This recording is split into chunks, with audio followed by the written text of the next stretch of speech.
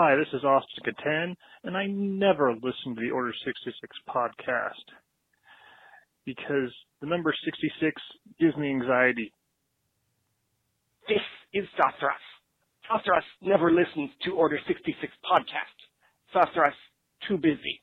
But at least Zothras tells Zothras all about it. It is not so bad. Hey, this is a storyteller from West Virginia. I will never, ever listen to the Order 66 podcast because what I hear, they are racist against Wookiees. Calrissian, take the princess and the Wookiee to my ship. You said they'd be left at the city under my supervision. I am altering the deal. Pray I don't alter it any further. And load all your Colt 45 on my ship as well. Is there anything else? Now that you mention it, yes. You must never again listen to the Order 66 podcast. Vader, you can take your beep and stick it beep, beep.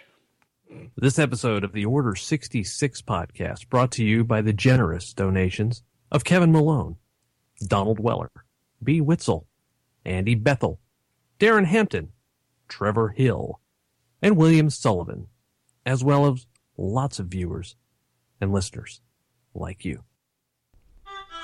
He is trained Minox in the art of falconry. His tears are more powerful than Kolto tanks. Unfortunately, he has never cried. After meeting him, Darth Bane instituted the Rule of Three. As a Padawan, he trained his master. He is the most interesting man in the galaxy. I don't always listen to podcasts, but when I do, it is never the Order 66. Keep not listening, my friends. These are getting better. Rule of Three. Darth Bane instituted the Rule of Three. He's trained Minox in the art of falconry. Oh, that is Ikoma Jedi, ladies and germs. Hats off for these fine bits. They keep coming.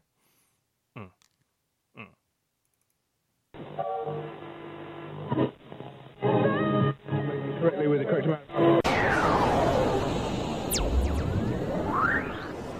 D20 Radio, where gamers roll. www.d20radio.com. Broadcast live, you're listening to the Order 66 podcast.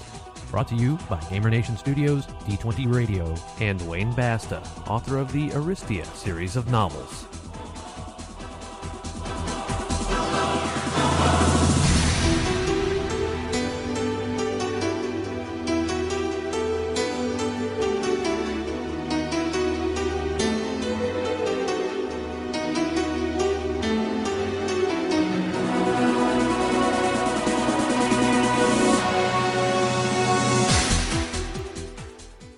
What is up, GamerNation?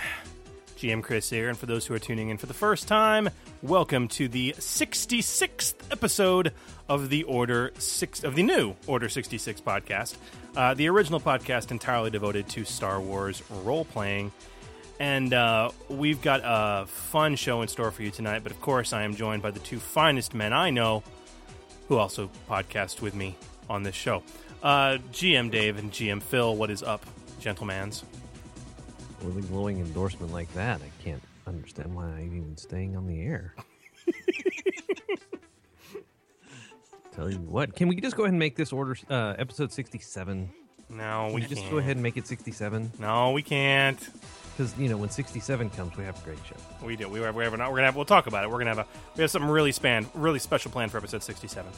But it's good. How are you, Dave? I'm okay. I'm great. I'm force-erific. Phil?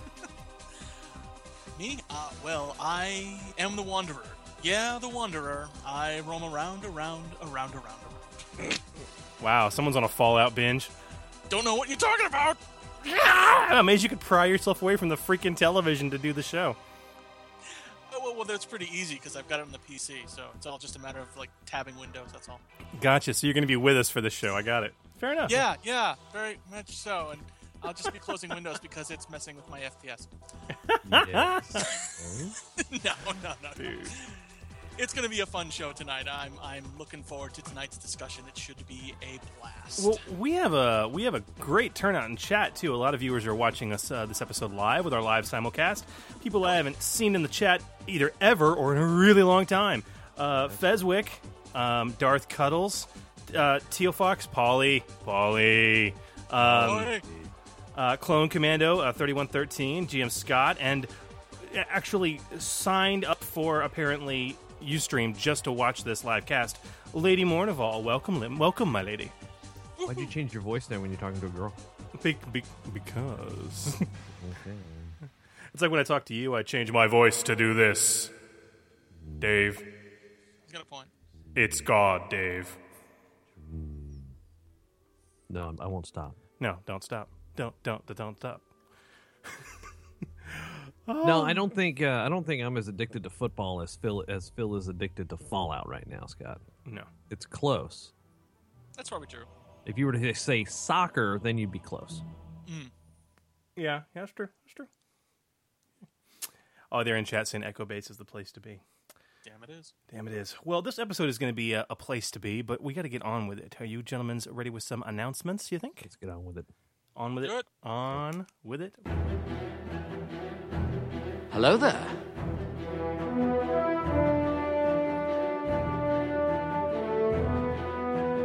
What have we here? Good news.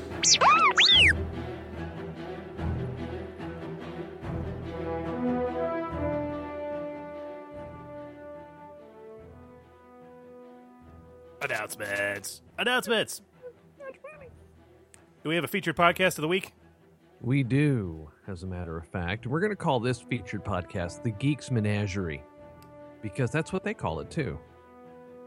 They've been gone for a few months, but after the hiatus, the Rambler and Green Lantern have returned for episode 87, A Farewell to Clara. Clara is dead. No, actually, they talk about their recent absence, but they come back into the fold with a fun variety discussion on their gaming adventures and show ideas, but spend a good amount of time talking about being true Whovians, right?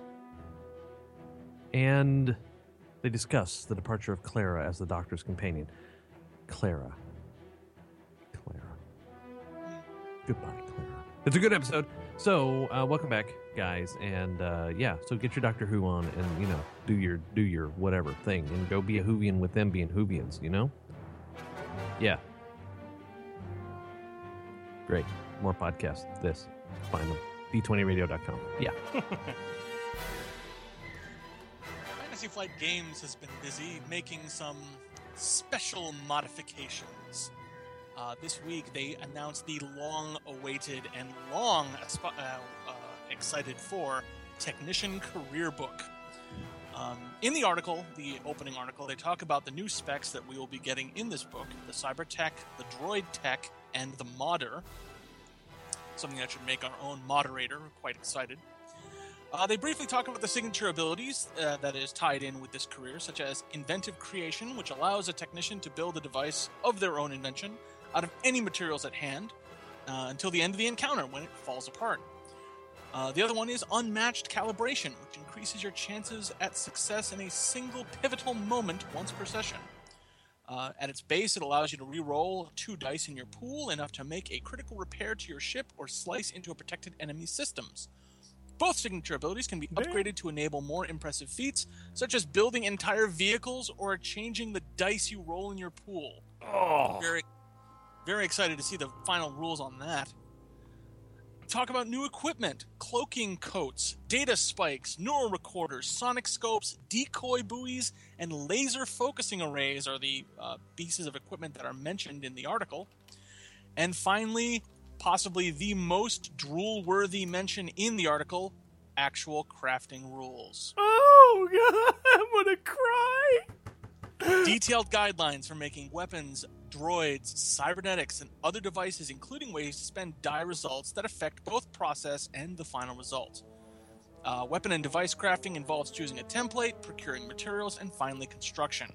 Droids work similarly. You first select the chassis, which determines the droid's basic characteristics, And you program in directives that shape its talents and skills, and finally you'll determine the sentient machine's quirky personality traits. Oh my god. That's pretty cool. And a brief dabble into economics. Since the technician is often living from their trade, you'll also learn about determining how much a handcrafted item might sell for and how much a mechanic should expect to get paid. Scheduled release date for special modifications, Q1 2016. That's not that far away. That's not that. God, I've been waiting for so long. I am. Put it on boat now. Oh, I'm so excited. Okay. Oh. We had another article, yes? Yes. Keeping the peace, gentle minds. Mm-hmm. So we have more signature abilities and species and things and something called Fated Duel. This one is mine, except this is for melee combat, right? So this allows a guardian to change an enemy to a one-on-one battle, or challenge, I'm sorry. Allows a guardian to challenge an enemy to a one-on-one battle, so allies have a chance to complete other tasks, defeat other foes, or even escape. This is the giant taunt. Mm-hmm. As long as Fated Duel is active, the two participants can only target each other, and outsiders cannot intervene. So they have gone inside the octagon square and are fighting. Damn right. But there's also unmatched heroism. This is for a guardian who activates unmatched heroism, and they can suffer strain in order to intercept attacks from any enemy against nearby allies. So that's pretty cool. Those are two incredible. I'm sorry, that's just awesome. I know, and I'm kind of excited about little teasing details about whippets. You and Wookiees and whippets. I know, it's a W thing, right? There's Lanik and the Tauchi or whatever the hell they're called, and yeah, but you know, there's some other stuff in there too. But the big, bulky, hairy W races. Oh man. Yeah, you know, it is what it is, right? Yeah. Nothing wrong with that. Nothing wrong with that. There's some new spec decks coming, Consular and Mystic, which we knew were coming. Yep. And I saw this at Madness. Actually, I didn't see this at Madness. I saw the first wave, but wait, no, I think they are available, right? The second wave of Armada ships. They're now available. Yeah, Imperial so Star let's get the Destroyer, Imperial class Star Destroyer. Oh yes. man, Home 1. God. Rogues and Villain Freighters, and Final Fantasy's own Imperial Raider Corvette. So, Phil, you know the awesome game store near us, Madness, right? Oh yeah, Okay. I saw it. So this past weekend they were running a special. They were selling a Black Friday weekend thing. They were selling Armada for $40 and Imperial Assault and Imperial Assault for $40. I bought them both. Damn, yo. Yeah. Damn, yo. Yeah, damn, yo. $40. Shoot. I wish I'd known. I would have found a way to get you guys $40. Don't you wish you were in dollars? Seriously. God. I mean, I could probably find Armada on like Amazon or something for $60, but getting it down to the same price as the starter set for X-Wing. Damn, yo. Yeah. Damn, yo. Yeah, it was impressive. And that Black Friday weekend, they do a buy two get a third free sale on everything in the store.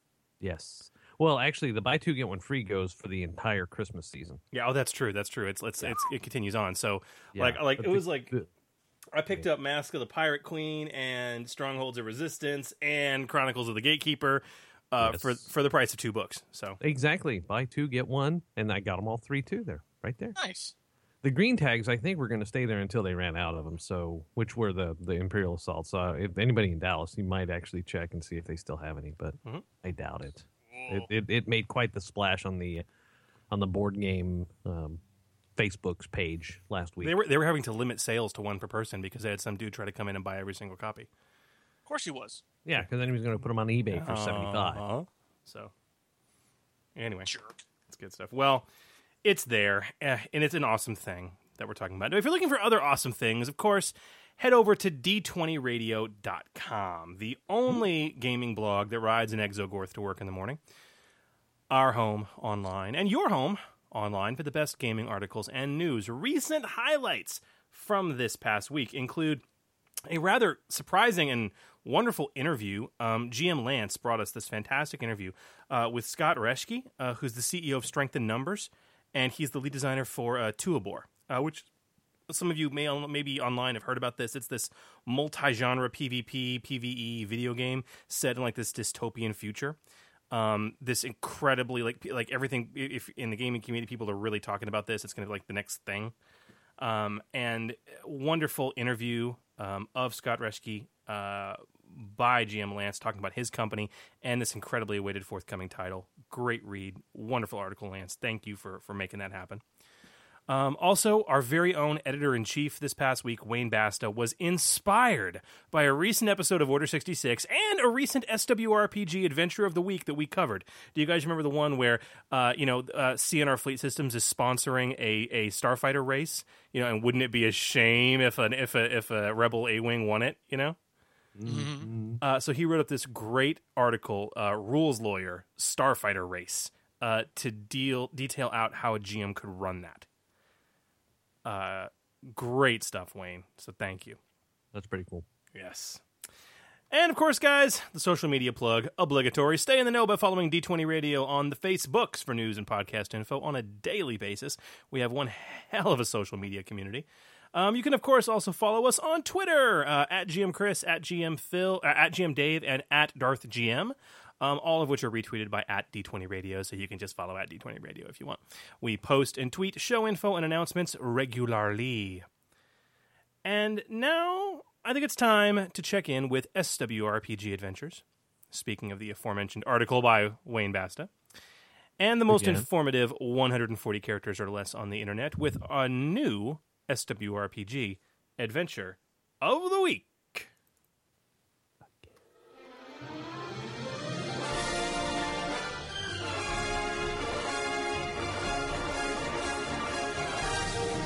Welcome to Star Wars Adventures of the Week, brought to you by SWRPG Adventures on Twitter this week. A Star Destroyer infested with Minox is in dry dock being fumigated.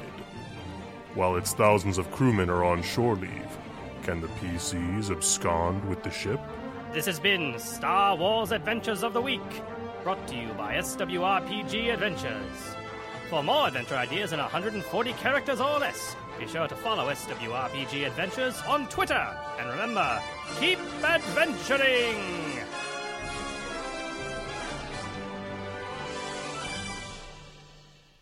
And it's time to pull back the curtain for the chat room.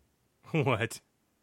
They're saying, again? Yes, it's because we had a misfire earlier, and it played when it shouldn't have played. Yeah. And so we had to take it out. But I worked hard. I worked hard to edit that out so that our podcast listeners wouldn't have to be privy to it. And now you just bring it up again. That's okay. It's really okay because they know we mess up. It's there. Okay, I got to say, I'm a huge fan of that particular segment. The idea of a Star Destroyer is being exterminated or fumigated, and can we steal it while the crew's away? There was an old episode of Star Trek: The Next Generation where the Enterprise was having to go through some futuristic procedure very similar to that, and Picard forgot his riding saddle because he was going to take shore leave and go horseback riding, and so he went back on the ship to get his saddle, but it turns out there was this crew of villains that had snuck on board and were using this identical opportunity to steal the Enterprise, and he had to stop them. Do you guys remember this? No. Yes, I do. Dude, I think I missed it. Dude, that could be epic. All right, except just flip it around. You have one Imperial officer on the ship. You know what I mean? And there's these clouds of poisonous gas moving through the ship as the fumigation's happening, so nobody can get off, and they're having to, you know what I mean? You're having to constantly maneuver around the ship. GM is basically playing Picard. Yeah, that's what I'm saying. It could be very epic. So that could be blast. I like it. All right, well, do you guys want to get into our meat of the show? I believe so, yes. All right, well, let's do it.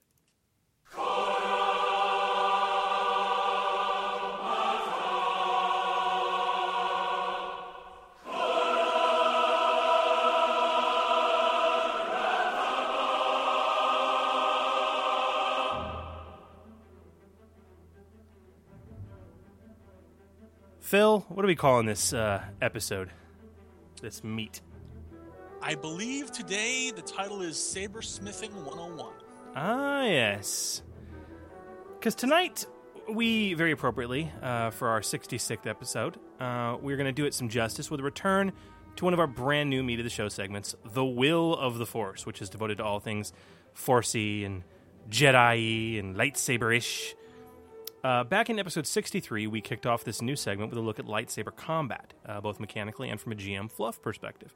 Tonight, we're going to branch off on that discussion with a really good request by Durian Keldrona and Blue Leader. Lightsaber Construction. Because finally, we have concrete rules in the system for actually crafting your own lightsabers. And it's, in true FFG style, both simple and enjoyably robust. So tonight we're going to dig into just how characters go about crafting lightsabers in this system, along with tips and ideas to do it right. So focus your meditations and prepare to insert your crystals, Padawans, because it's Sabersmithing 101 tonight on the Will of the Force and the Order 66 podcast. May the Force be with you. I am a Jedi, like my father before me. For my ally is the Force, and a powerful ally it is. You must feel the Force around you. The Force will be with you, always.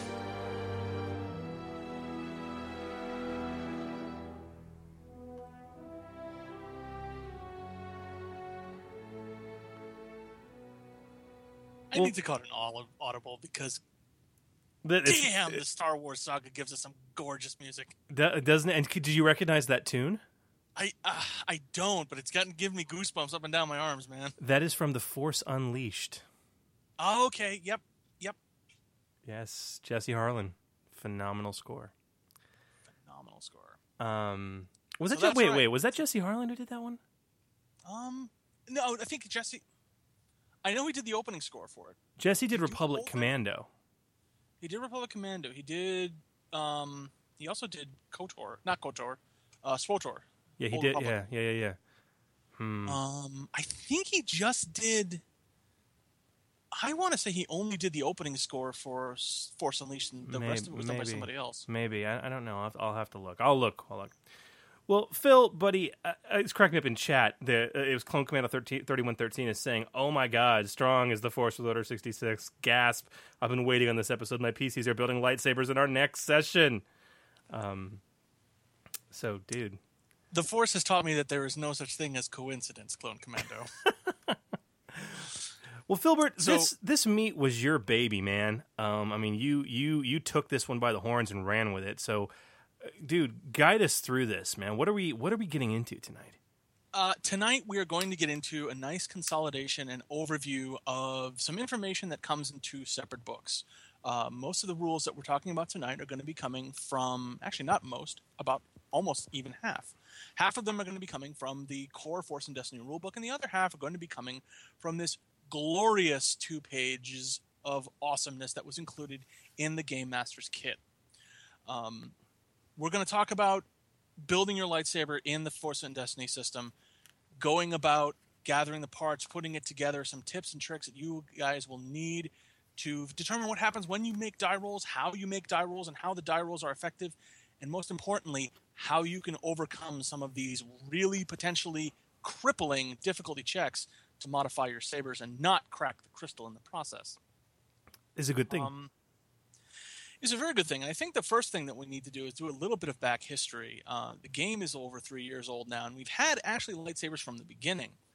The lightsabers in Edge of the Empire and Age of Rebellion were these monstrous weapons. Unfortunately, they were curbed by the fact that there really wasn't a formal skill to use them.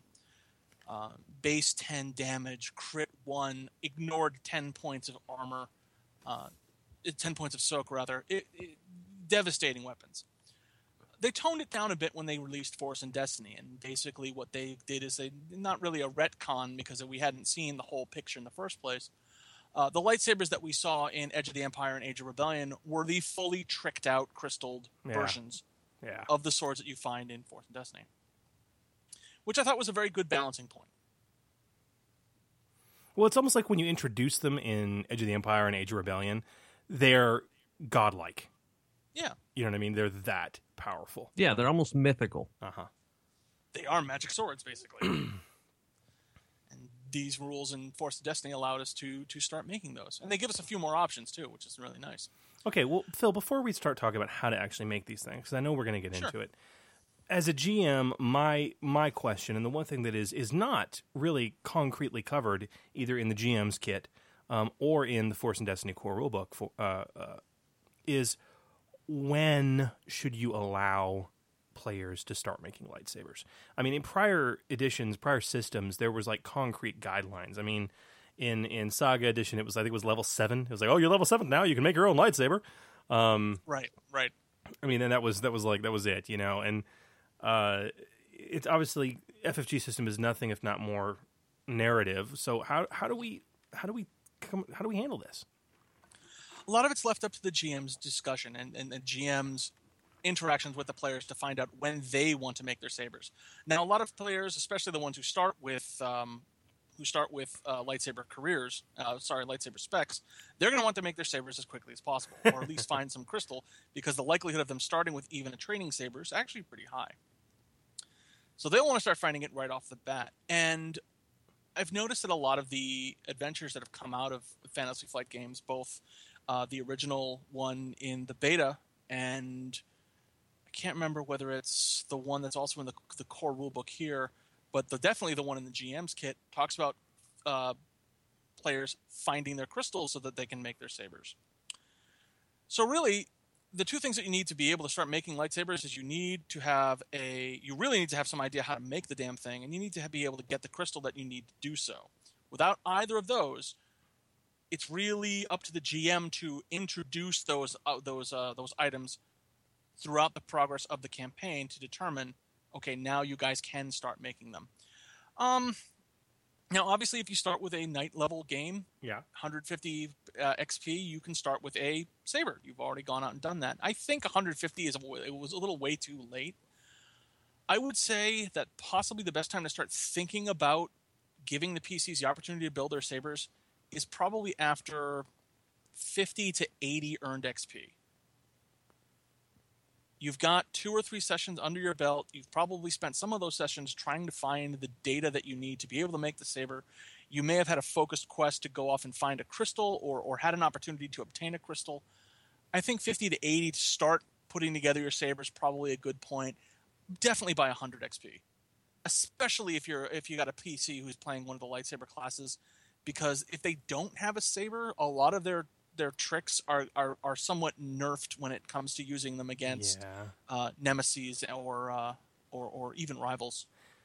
Dave, if you were going to play a lightsaber-wielding Jedi character and I made you go more than 4 or 5 sessions without actually getting a lightsaber, I don't think you would like that very much. No. In fact, if you made me go more than 1 session without it, I'd be starting to get pissed off. No. No. You've got to build into it, right? So you got to have buy-in from the player, and I think that's a discussion you have to have beforehand. Yeah. This is true. And the other thing too I love is they keep it so narrative. It's like they pretty well, and we'll talk about this, but they pretty much say, look, your players can't attempt to build a lightsaber unless they learn how to build a lightsaber. They've got to learn it from somebody, whether that be a holocron or a Jedi master, or it's something that has to be taught. You can't just figure it out. And getting back to it, look how long it was before Luke got a saber. Yeah. Well, literally maybe a session. Yeah. Yeah. Maybe. I mean, it was like 12 minutes into the movie. Yeah. Shit. And it wasn't his. You know what I mean? That's right. He was given. Well, he got a training saber first. No, that was a real saber. Oh, it was? I thought it was a training saber. This was your father's lightsaber. On a security recording, I watched him murder 30 younglings with it. I don't think he would have. I mean, sure, they're minions at that point, but I still think that he would have killed them with a real saber. Right. I forgot. It was that cheesy blue. See, I still think about that cheesy blue lightsaber being a training saber. No, yeah, I get you. No, that was the saber Anakin murdered a bunch of children with. That was the one. Murdered. Such a strong word. I prefer to think of it as a terrorist incident. Oh, yeah, thank you. From my point of view, the Jedi are terrorists. Tangent. Sorry. Sorry. Sorry. It's all right. Yeah. Hilt construction. And the women. And the children. Oh, God. It's cyclical. It all comes around. It's like a bad boomerang. Okay. It is. So that's 150 is a good baseline, but start him down the path somewhere around 80 to 100. Well, I think 150 is the finish line. As in, if you don't have it by 150, then it's either your players are going to murder you in their sleep. Right, or they came into it late. They came into the whole discovery of the Force and the Jedi sort of thing late. True. They eventually want to be build sabers. That's after many adventures of learning that they're Force sensitive, finding out about the Jedi, and then walking down that path, which can be a fun trek. But I would say for a Force and Destiny campaign where you've got Force users, especially ones who are taking sabers, saber specs, 150 is the finish line if you haven't reached it by yet. Yeah. That's my that's my judgment anyway. Okay, GM Scott in chat. They may murder me in my sleep, but not with lightsabers. Oh. Okay, so yes. Let's get into construction. All right, cool. The GM kit says to gather the parts that you need to be able to build your lightsaber, you need to get about 300 credits worth of parts, which is, ironically enough, the cost of a basic hilt. Or you can make an average streetwise check to scrounge parts for no monetary cost that's stated. But they say that, like, if you roll with, like, thread or whatever, or you have appropriate die results, it's reflected in how your saber looks. Right. You basically took, like, a kitchen sink tube with some kind of... You have the elephant hand saber? Exactly. It's got like an on-off switch from Radio Shack, and it's got no flash to it at all. Is that a pipe bomb? No, it's my lightsaber. God damn it. Yeah, this will get you pulled off the plane at the TSA, I tell you what. It's a lightsaber. No, it's not. You're a terrorist. Get in that room. Now, for other types of hilts, take a look at the chart on page 177 of Force and Destiny if you want to build like a lightsaber pike or a double-bladed saber, and use those as the baselines for how much parts you're going to have to spend to go out and buy it. I really like the average streetwise check to scrounge parts because it really reminds me of that chapter in Mike Stackpole's I, Jedi, where Corran builds his lightsaber out of parts that he finds in a junkyard. Well, yeah, but like the most awesome lightsaber ever, because it wasn't like the grip of the handle made out of like a swoop bike grip or speeder bike handlebar grip. Yep. That's awesome. Yep, it had that crenellated diamond plating around the handle, and found all sorts of other parts here and there. That was awesome. Some people ask, why do Shotos cost the same as normal blades? Simply because the electronics are similar, but the cost difference between something like a 20 centimeter pipe and a 30 or 40 centimeter pipe are effectively negligible. The 30 credits of cost is mostly for the electronics and that type of stuff you need. The pipe is a pipe. I mean, Shoto. However big you make it is however big. It's the difference between 2 and 3 credits. It's a drop in the bucket compared to stuff like the power cell and the focusing lens and that sort of thing. He built this lightsaber in a cave with a box of scraps. That does fit rather well, doesn't it? It really does. Now, Phil, as you're talking about actually creating and crafting your lightsaber, you're referring to the GM's kit, right? And you're talking about it. It's in the adventure module, Hidden Depths, okay, on page 23. People who don't have the GM's kit, they're not going to find hilt creation rules in the core rulebook. No, they're not. This is all in the GM's kit, page 23. And to be fair, for $20, it's not bad. It's great. It gives GMs also gives GMs a tip on how to run night level games, even if they don't start as night level. Yeah. And the adventure Hidden Depths is rather solid. It is a good adventure. And, of course, you get another GM's kit that has, of course, the GM screen, which is phenomenal. I think the Force and Destiny one is my favorite. So, Same. Conspiracy theory. Yeah. Oh. Did they leave it out of the book on purpose so that way you had to buy the GM screen to get it, or what? Maybe. But lightsaber construction is very much a GM-determined thing. So I have less of an issue with it. Yeah. All right, man, let's go get some tacos. So assembling the hilt. Assembling the hilt. Now we're actually moving directly to GM's kit, page 23. Okay. Because there are things that you can spend with the results of the dice.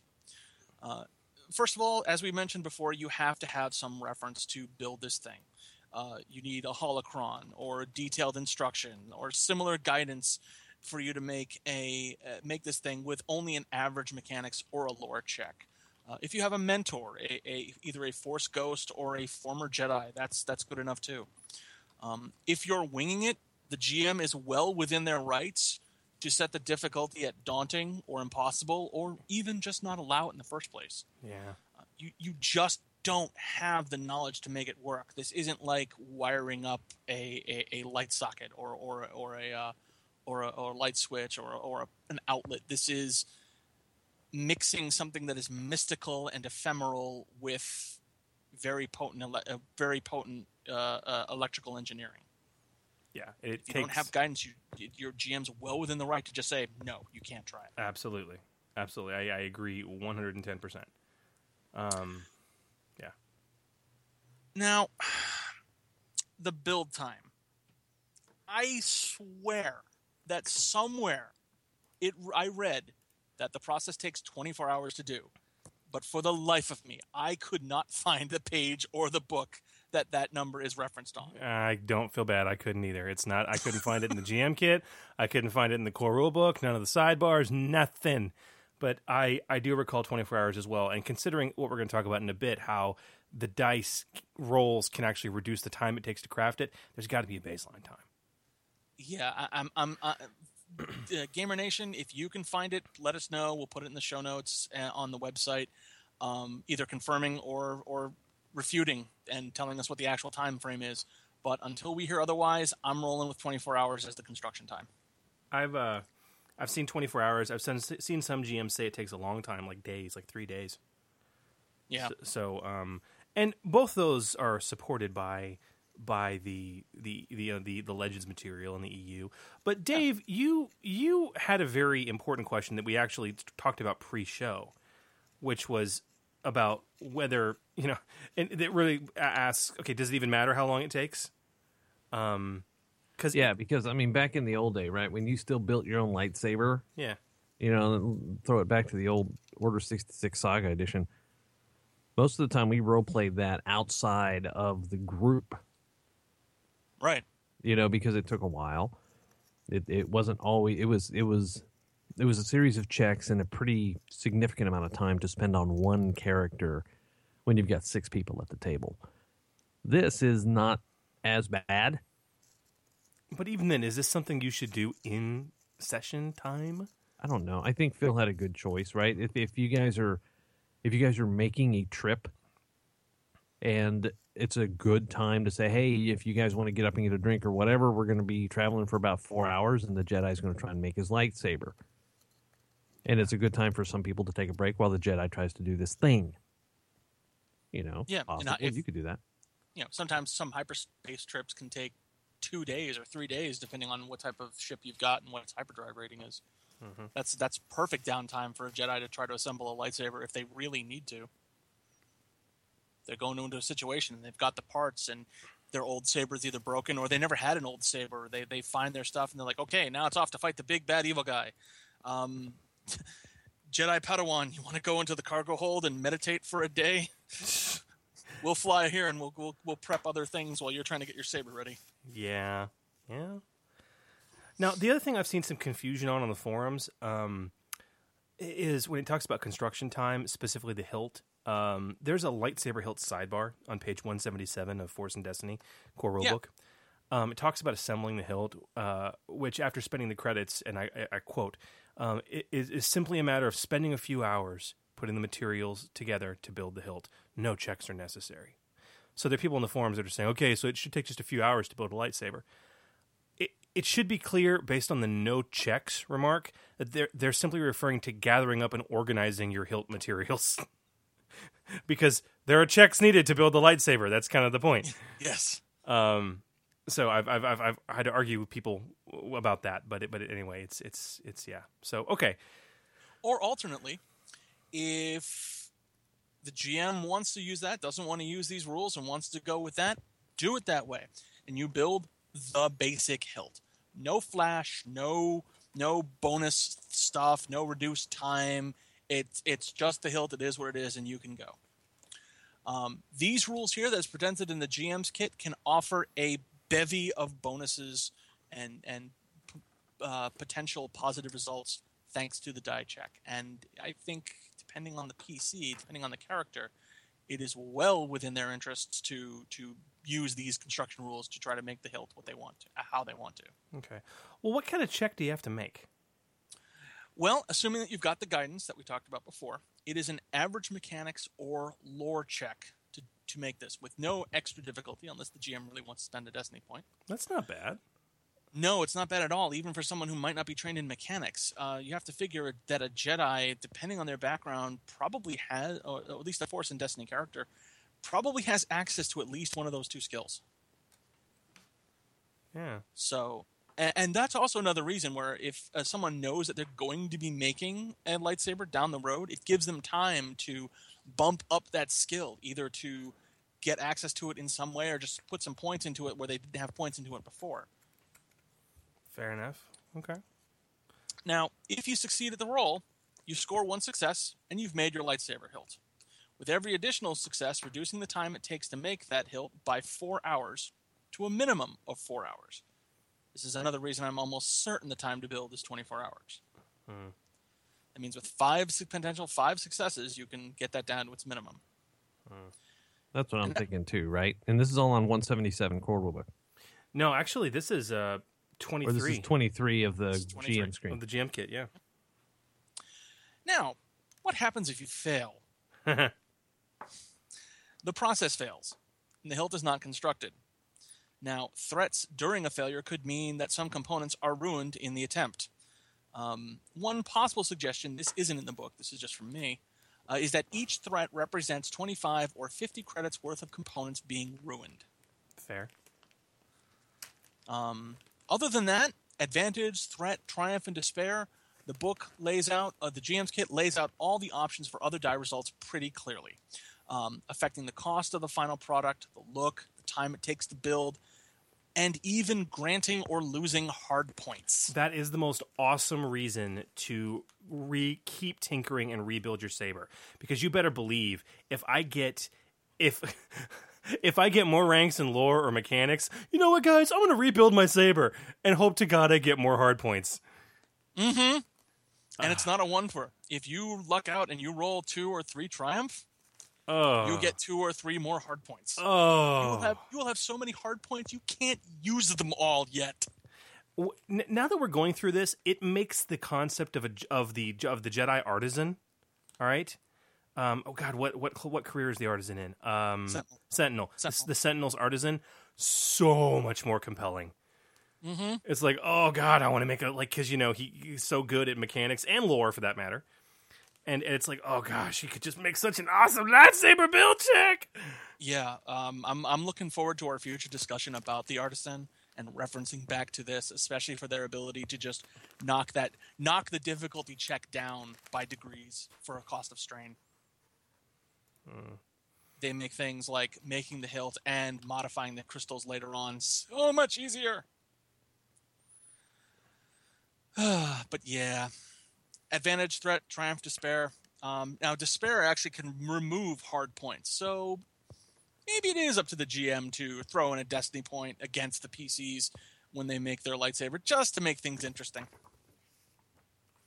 Dono found it. Dono found it, and I knew it was 3 days. Oh, he did? All right, page 23 of the GM's kit, second column, end of the second paragraph.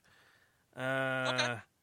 Right there. I knew it. Thank you, Dono, saving that.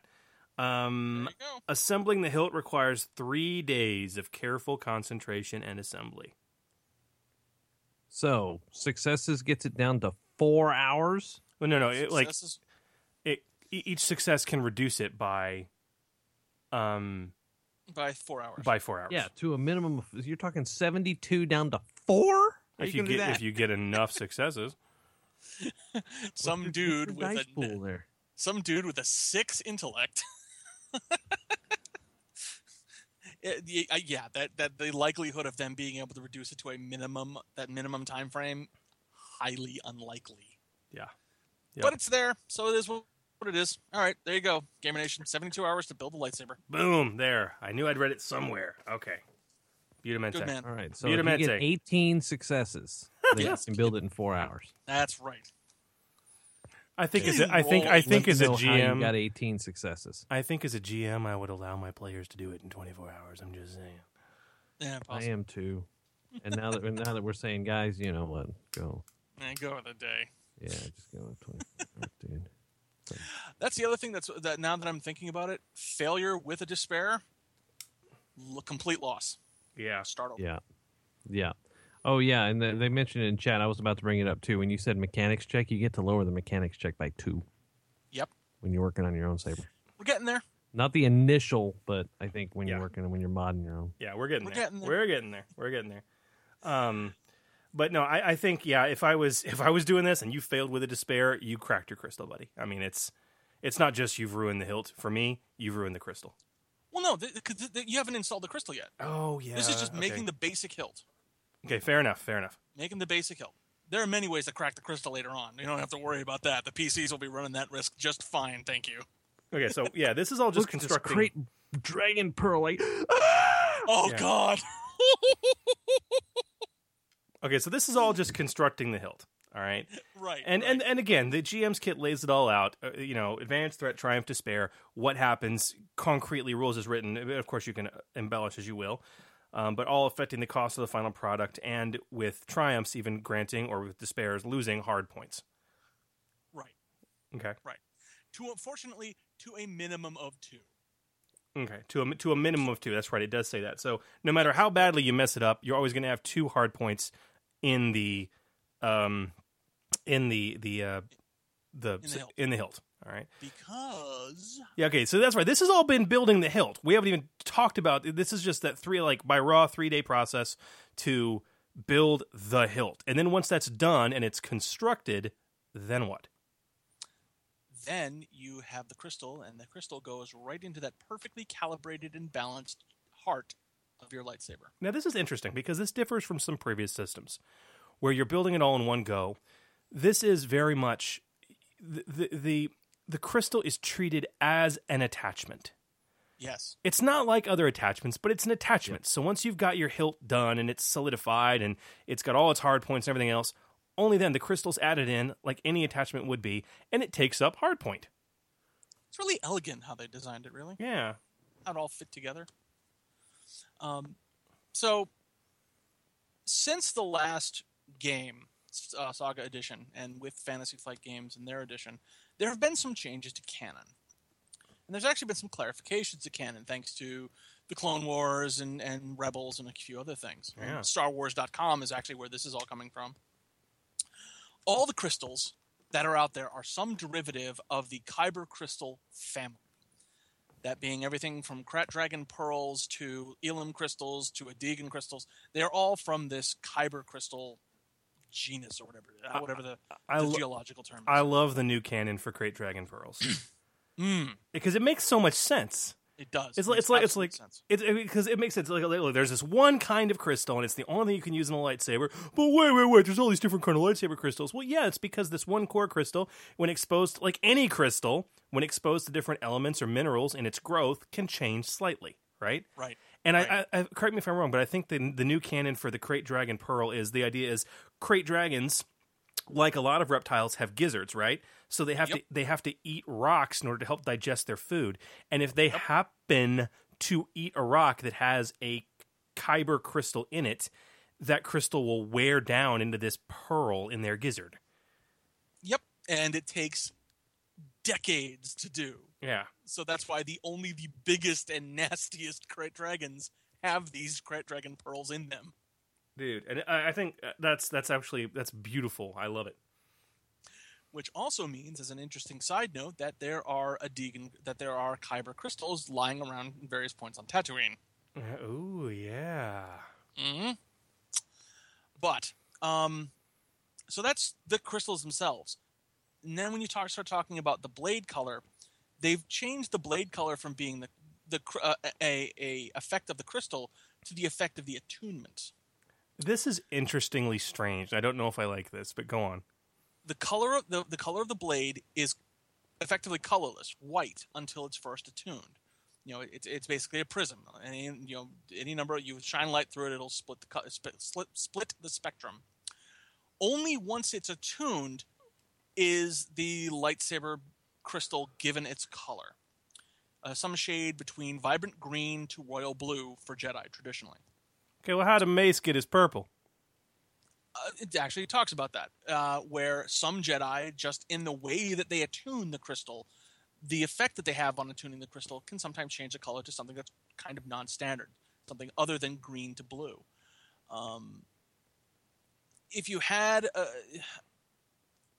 player who wanted to, and here's my judgment call on this, if you have a player who wants to have a different saber color other than green to blue, especially for this Force and Destiny system, I'd especially allow it. I kind of think that the whole green to blue spectrum thing is kind of a tradition and a lineage of the Jedi where, it's always been done this way before. So as you attune the crystal, think about what shade reflects your own tastes. And especially when you start talking about the era before leading up to the prequel trilogy, there's a lot of Jedi with blue to green blades, but there's almost no Jedi with anything other than of different color. Again, at this point we're talking about Legends, but I would say that if a player wants a color of their lightsaber that's different from blue to green, I wouldn't necessarily say make them roll for it. I wouldn't necessarily say make them jump through hoops. It's their character. PCs are the natural exception. We have PCs playing chess, for crying out loud. Yeah, we do. It's an exception. If you really want to say, well, let's put a random element into it, pick up one proficiency die, roll it. If they roll a triumph, they can pick something other than green or blue. That's my call. Other than that, my personal stance, let them choose it. What do you think, Dave? I don't know. I haven't really given it a whole lot of thought. I like the choice aspect because obviously the players are going to do what they're going to do. But I get the feeling that Episode 7 is going to show us a bunch of different colors of lightsabers that we've never seen before, and yellow is going to make a appearance. Nah, that could be cool. I don't know. I think we're going to see blue and red. I think that's all we're going to see for 7. I don't know. Maybe later on. I don't know, because the old lore was that you had to find the crystal in that color, and that was how Windu got his, and even in the old lore, I don't know if this new canon explains where red lightsaber crystals come from, because in the old canon it was they pretty much had to be artificially created, and that was one of the to get that color, and the Sith were very proud of that fact. Yeah, because it represented your control over the situation. It could be at that point that the red lightsaber blade is a reflection of you being dark side. That when you attune a crystal and you have that much dark side in you, your morality is below 30, as it were, that the Force, the dark side of the Force taints that attunement and makes the blade red. Maybe. It's an explanation, And the idea of, because canon is Star Wars Rebels. Ahsoka's new blades are white. All right. Yep. So are they unattuned, or is it one of those things that now she's in the most recent episode, she made some comment to Kanan. She said you're more of a Jedi than I am. Yeah. The fluff about Ahsoka now, I can't remember whether it's on StarWars.com or whether it was in an interview with Dave Filoni. He talks about how Ahsoka is not a Jedi. She has made new lightsabers, and the reason why her blades are practically white is because she is not a Jedi. She no longer follows the Jedi. So maybe it is that the Jedi edict, the Jedi mentality, makes their blades blue to green. And that could be it. That's what I'm thinking. It's if white means unattuned, it's like gray. It's following a neutral path. You know what I mean? Right. So where's the color thing that you were mentioning before? Where's that mentioned in the rules? That the blade is blue to green? Yeah. Oh, it's not in the rules. It's from StarWars.com. Yeah. It's on StarWars.com. If you look up Kyber crystals or Kyber shards on StarWars.com, it talks about Jedi attuning their blades, and when they attune the crystal blade generates a blue to green shade. It doesn't talk about any other color at all. I think it just in passing mentions that some Jedi are able to attune different colors, like Mace Windu. Yeah, and the rules for this system, they don't have any concrete rules around your color. Yeah, no, I haven't found that. I didn't find any, so I was losing my way a little bit, thinking about where did I miss this in the rules about rolling a triumph or whatever. No, that's our suggestion. Yeah. Yeah, officially there are no rules in the game as far as what color your lightsaber crystal is. I think that's up to a discussion between the GM and the player. Yeah, I mean, like my group, man. Unless we're doing like a really strict campaign, we'll make your saber any color you want. You know what I mean? That's kind of my thing, because you guys are exceptions. You're the PCs. It's like you were saying, you know. Well, yeah, but I mean, as of right now, the only thing we've got to choose from is yellow, red. I mean, I'm sorry, we've got blue, green, red, white. That's it. In canon, arguably purple. Purple. Yeah, we've got a purple. Yeah, in canon. In canon, that's correct. Yeah, that's right. I don't know. There was yellow in Clone Wars. That's canon. That's true. There was the Jedi Temple Guards. Yep, I forgot about them. Oh, that's why I saw the yellow. I knew I'd seen the yellow somewhere. Yep. So and then is Force Unleashed considered canon? Not anymore. No, not anymore. It's Legends. Yeah. Okay. So no black. No, but Darksaber's black. Yeah, the Darksaber from Clone Wars is black. Yeah. But they argue that that's an ultimate exception. That it's that blade is so old that back then that was the tech and attunement that they would say. I would say that if a player wants to get a black bladed glowing saber, first smack them upside the head, and then if they still want it, then that's something that they're going to have to go and research and hire an archaeologist to delve into some Sith temples to try to find a way to make that. Fair. Okay, so when you attune the crystal and you go through the process, you're determining the color at that point, at least according to the non-raw, because the raw doesn't mention it at all. Nope. But just in terms of the new canon, it's there. In terms of the raw itself and actually installing this crystal as an attachment, we got this Kyber crystal in some type, right? And you attune it, all right? And you install it. So what? You just put it into the hilt. It occupies 2 hard points, right? That's right. And that's every crystal is 2 hard points? Every crystal is 2 hard points. All right, and you don't need to make a roll. No, it's because it's an attachment. You make the hilt. It's already tuned. It's already balanced. You put the shard in. Powers up. As long as you succeeded in the creation of that lightsaber hilt, powers up, and congratulations, you now have a working real lightsaber. That's awesome. That's absolutely awesome. Now, why would I go through the headache of a check and everything else to craft my own lightsaber? Okay. Aside from the fact that if I roll really well, I might get extra hard points, but if I roll really crappy, I might get less. Okay. Why would I go through the hassle of that if I'm going to spend 300 credits anyway? Why would I just drop 300 credits and buy a pre-made hilt?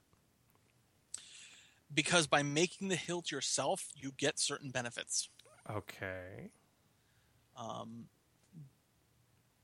is it? Where'd my notes go? All right. Owned lightsaber hilt.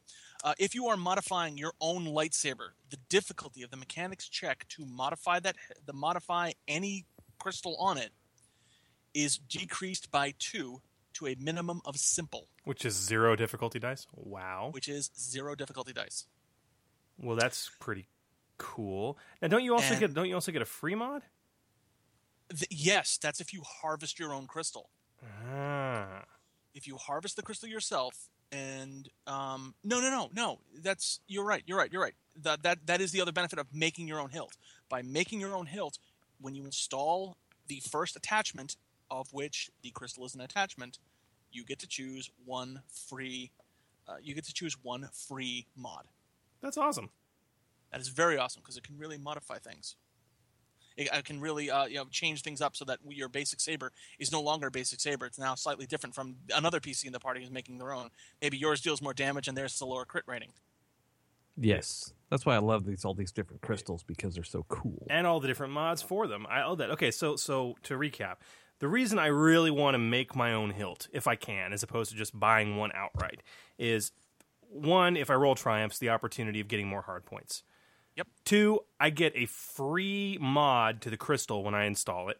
Okay, Yep. Because I customize this hilt and I know how all its intricacies perfectly. And any other mods I do on that lightsaber that I built, that I own, whether they're crystal mods or whether they're mods to other attachments, I get to reduce the difficulty of modding by 2.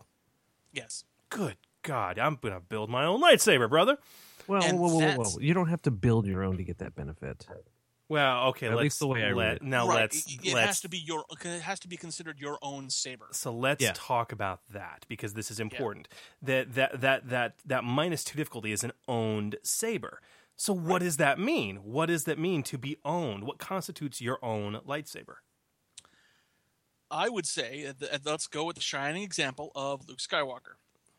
I would say that Luke Skywalker's lightsaber, when he first gets it in A New Hope, is not considered his own saber yet. I would say it's probably not considered his own saber until the opening moments, by the opening moments of Empire Strikes Back. Probably, yeah. Only after repeated use, practice use with it, feeling out the hilt's qualities and quirks, and getting familiar with it and how it's used and how it's balanced. Only after time is spent practicing with that can something be considered your own. It's not just a matter of possession; it's a matter of familiarity. Okay. And of course, if you make it yourself, it's your own from the start. That's how I do it. I'm sorry. Like, the book says it's really kind of up between you and the GM. I mean, in my games, if that lightsaber is going to be yours, you need to have crafted it or at least modded it. That's just my opinion. But there is a certain amount of legacy to things too. Yeah, I'm going to disagree with that. The whole lineage thing. Yeah, if I've used it for a while, then it becomes mine. But the advantage of in game time, you could be talking next session, or you could be talking next year. Yeah. Depending on how long the GM goes, Right. But then again, I think that's a discussion with the GM and the player, right? If you build your own, you get the advantage immediately, right?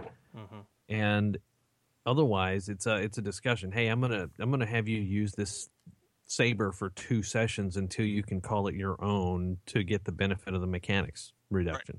Right. Okay.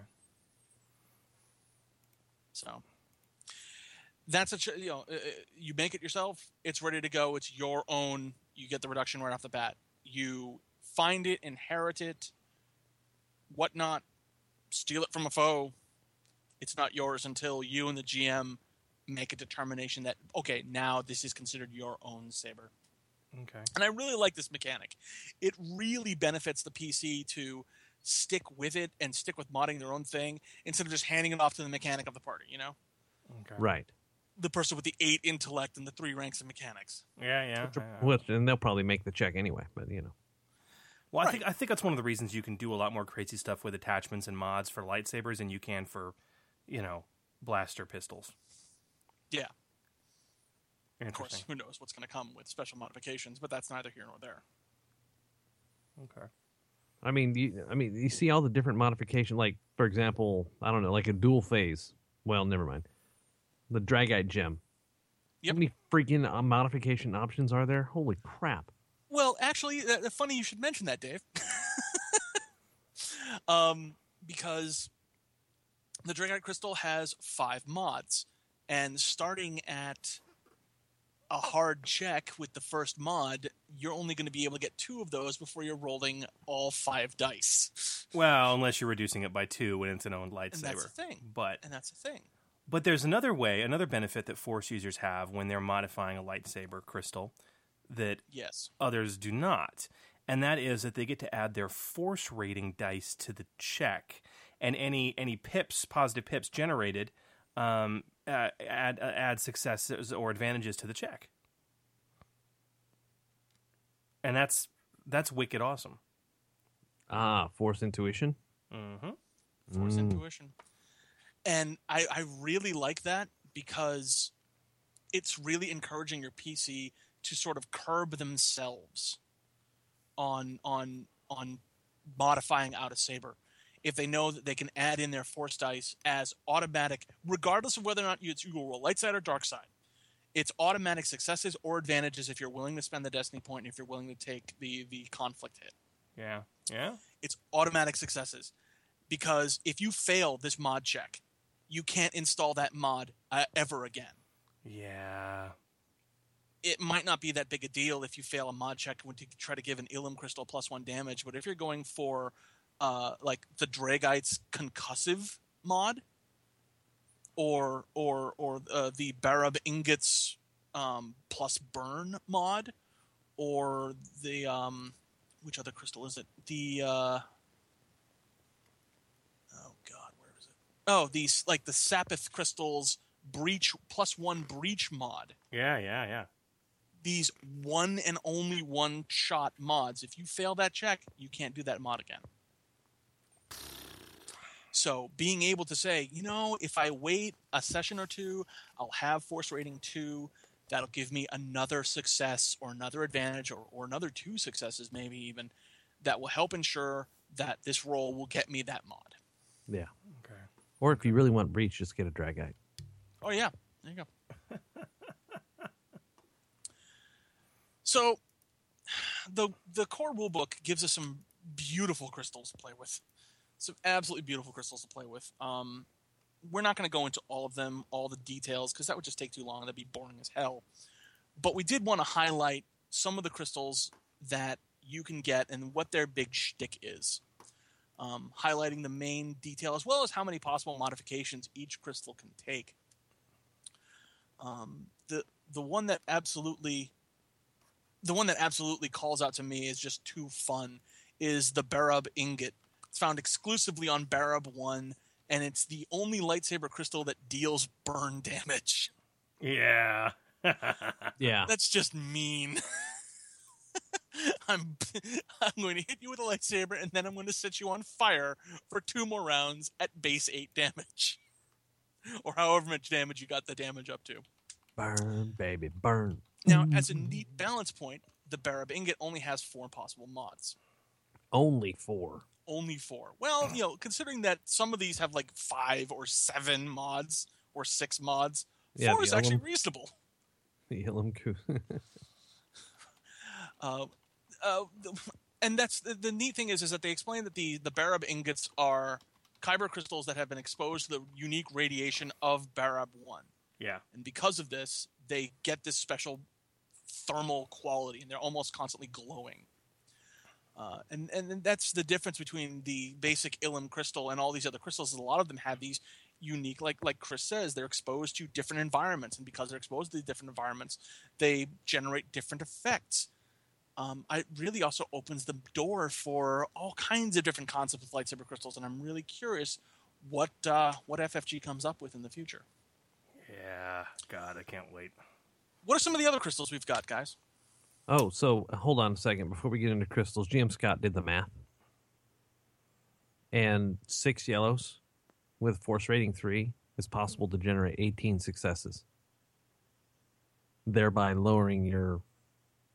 I built a lightsaber in 4 hours. To 4 hours.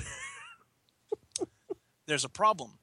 You don't get the force rating bonus by making the hilt. Oh, it's only for taking the check. It's only for the crystal. For the crystal. Yeah, okay. Yeah, okay. I'm thinking boost dice. Is there not a talent that allows you to turn triumph into successes for possibly for mechanics maybe? Or lore? For lore, that's right. There it is. So there you go. And if you got 5 ranks in lore, you could actually do that with only only a couple yellows if you rolled all triumphs. It's doable. For the love of God. All right, that's awesome. So let's go back to episode 4 real quick and remember and see if maybe when we go through the new released ones, maybe there's really the Barab Ingot crystal and in there now, and Ponda Baba's arm comes off and he gets set on fire. That would really be cool. Woof. Woof. Okay, sorry. Different crystals. Different crystals. Yes. After the Barab Ingot, what else do we got? Because I remember, like I'm thinking, I have very fond memories of KOTOR Oh, wonderful members. Wonderful members of playing Knights of the Old Republic, the original. And there's the Dantari crystals, which you found on Dantooine in the Kinrath eggs. Yes. So these are really great crystals for Saber users with Draw Closer, Hawkbat Swoop, any other attack where you're rolling a force rating as a part of your lightsaber attack. Those are 2 examples. Now we know there's going to be more as more books come out, but the idea is that you can spend force points generated on that check to recover strain. That's what the Dantari crystals do. So when you're recovering strain is key. God, especially if you have a build that's heavy on parry and deflect. You just want to be recovering that strain. So, and considering the parry and reflect builds are often going to be using Draw Close or Hawkbat Swoop regularly, it's just you want to be going for that Dantari crystal. What only sucks about it is only has 3 mods. Yeah, so that's the low bar. That's the low bar, but the benefit is just amazingly awesome. So there you go. So there's Dantari. What else after Dantari? Dude, I love the Dragite. I know I went to it immediately, but the Dragite is like really brittle, and so I might even throw that into account when they're trying to mod the thing, but it's already been worked into a crystal, so maybe the brittleness is kind of worked out of it by then. But I think this is Kylo Ren's blade is a Dragite. Could be. Maybe. Because it's all crackly and crap, you know. Well, that's exactly what it is, right? Because it is so it pulses and it hums really loudly, and when it hits something, when it strikes a solid target, it creates like this crack and a shockwave that can even be disorienting or causing bodily harm to its target. Okay, right. This is really, really cool, right? So it increases your damage to 7, and it also makes your crit rating a 3. Yeah, that's a really weird thing is that this is the highest crit rating crystal out there. Yeah. So and you can't lower it. But all of a sudden, you've got Breach 1, Disorient 1, and you can Sunder. Well, yeah, but most of them do that. I think the big change is concussive. Oh, yeah. You can. That's one of the qualities, right? You can do concussive. Yep, disorienting and concussive. Yeah. Weird for a lightsaber crystal, but so fun. Oh yeah, that's right. Disorient is uncommon. Yeah, so this is almost like I'm going to beat you to death as opposed to slice you up. Right? You can do +1 damage. Anyway, it's like I might not be able to pop my crit rating, but I will definitely be able to pop concussive on you. Yeah. It's also 14,000 credits. Not as much as a Crate Dragon Pearl, but pretty close. Yeah. Oh, good God. Then we have the classic Ilum crystals. Yeah. These are your bread and butter crystals, found mostly on Ilum, but arguably the baseline crystal you're likely to find in the galaxy of any Jedi archive or in any basic hilt out there. It has 7 mods. God. There's something to be said for the bread and butter, man. Yeah. And the maxed out crystals are the ones that were in the lightsaber hilts in Edge of the Empire and Age of Rebellion. Base 10 damage, crit rating 1, vicious 3. Which means they have that base damage 6 the Ilum provides, and then they've added on those damage +1 mods. It's got 4 of them? Right. Oh. Which means arguably if you fail one of those, you can just sort of be like, meh, oh well. I got another one. God, still. Now, the adventure Hidden Depths, which comes with the GM's kit, which is a really fun adventure, has the players looking for Rubat crystals, which, according to the adventures, state that they are the same as Ilum crystals. But the Jedi, when they found Ilum, they kind of stopped going to this planet that Hidden Depths takes place on because they're either they think they said that they're either more powerful on Ilum or they're just maybe plentiful and easier to find on Ilum as opposed to the hoops you have to jump through to find them on the planet that Hidden Depths takes place on.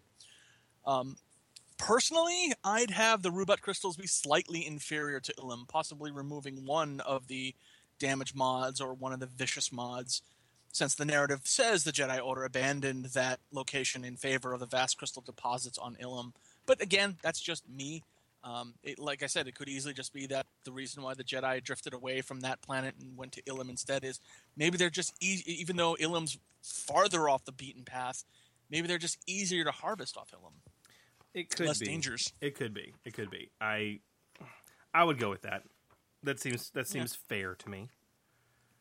Now, after the bread and butter, we have, of course, as we were talking about earlier, the Crate Dragon Pearl, the Ferrari, yes, the caviar and champagne. Oh, God, yes, the Bugatti Veyron of lightsaber crystals. The yes, expensive, excessive, difficult to obtain. Yes, the Aston Martin. Yeah, the Aston Martin DB9. Yes, just ridiculous, excessive.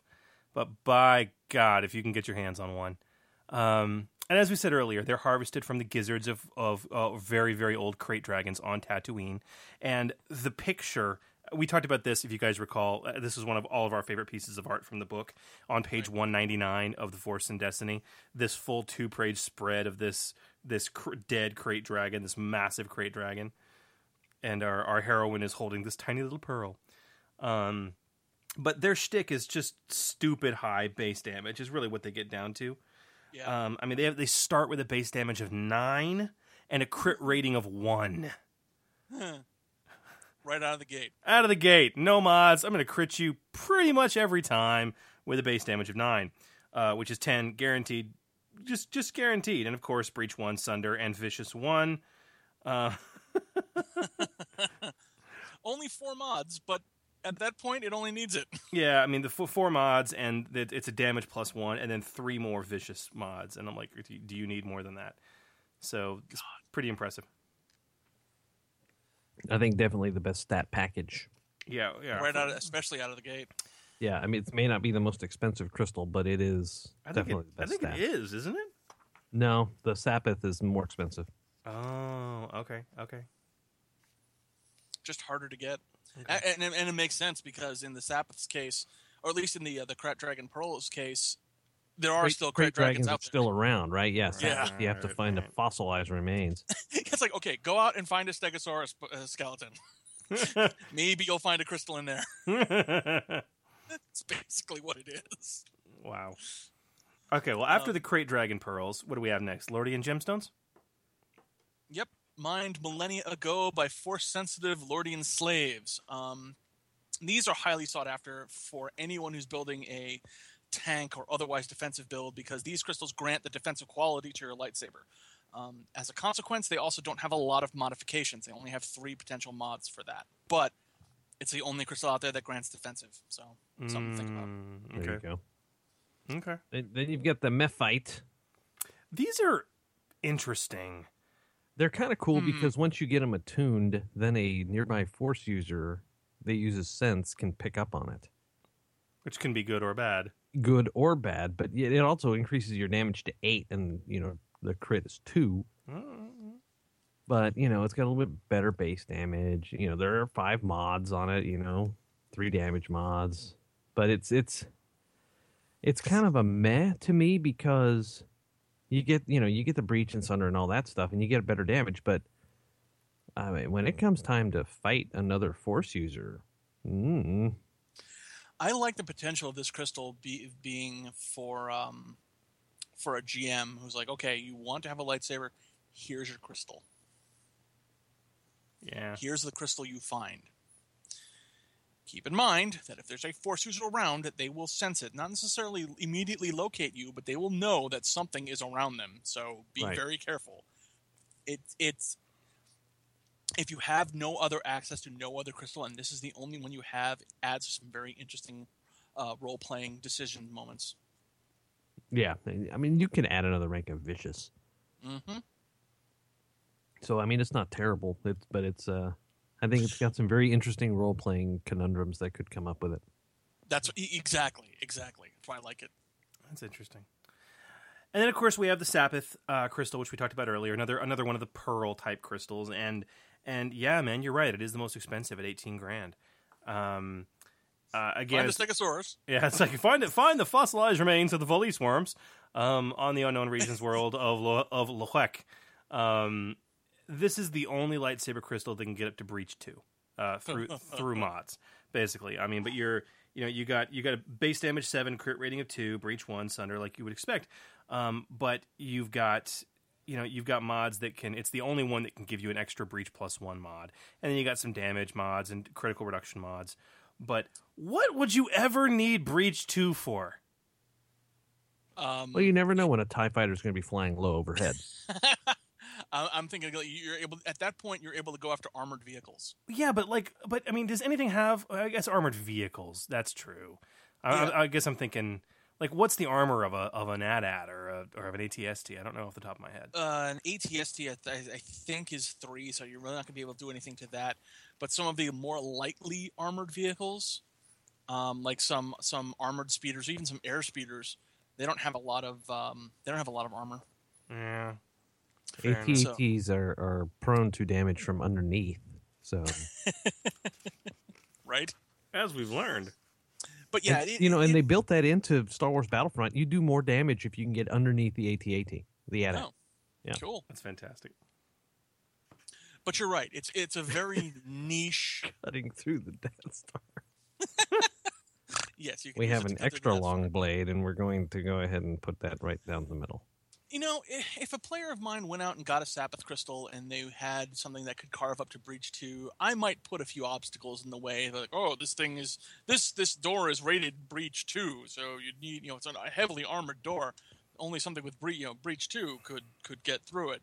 That might be worthwhile. I mean, there's some fluff things out there, but the whole reason for having a Breach 2 lightsaber is kind of limited. Yeah. Other than just style points. Truth. All right. And then, of course, the only final point worth mentioning is the training saber emitter. It's worth mentioning because it takes up the same space as a crystal.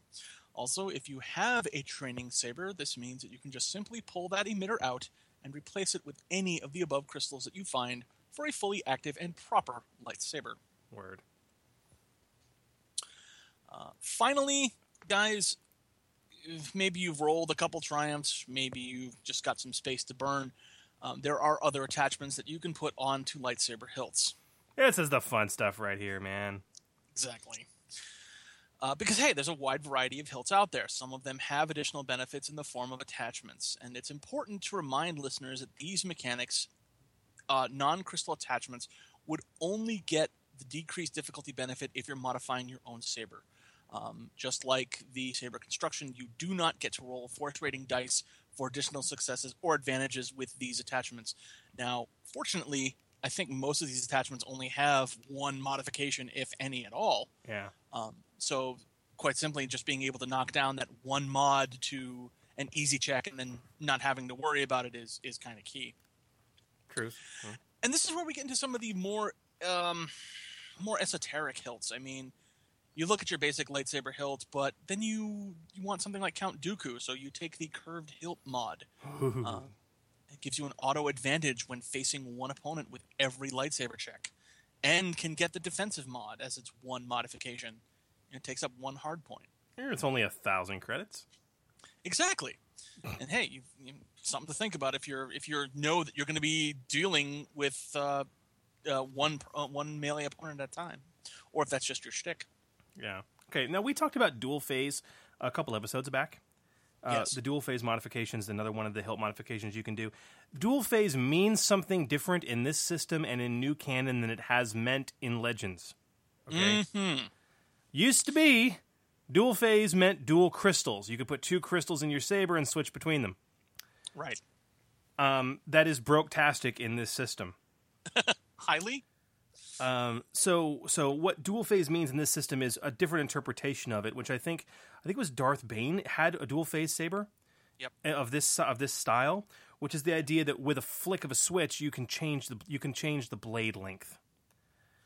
Well, Corran Horn's lightsaber did that too, where it had one blade at one length and another blade at the normal length, where it switched to like twice as long, like a 2-meter blade, something redonkulous. Right, but the idea is, and this takes up 2 hard points, by the way, and there's no mods. This is a heavy duty thing, but it's like it lets you get the drop on your opponent, all right, or your opponents. But once they know that you can do that, you lose the benefit. So basically, once per encounter. As an incidental, you can make an attack that ignores the target's melee defense because you've got the upper hand. You've caught him by surprise. Which is kind of meh in some cases, and in other cases, it's absolutely astounding. It's if you're facing off against someone who's racked up the melee defense and they've got a melee defense of 3 or 4 or more. Yeah.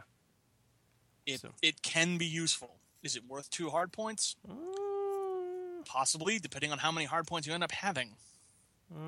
Yeah. If you roll the extras, I mean, it's quite literally if you've got 2 hard points and nothing else is calling to you, something to think about. Yeah. Okay, Dave. So when you roll up your Wookiee Jedi, are you going to try and go for the extended hilt?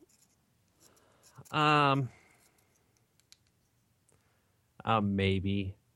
I mean, I kind of like the whole idea of, if you make it like a 2-handed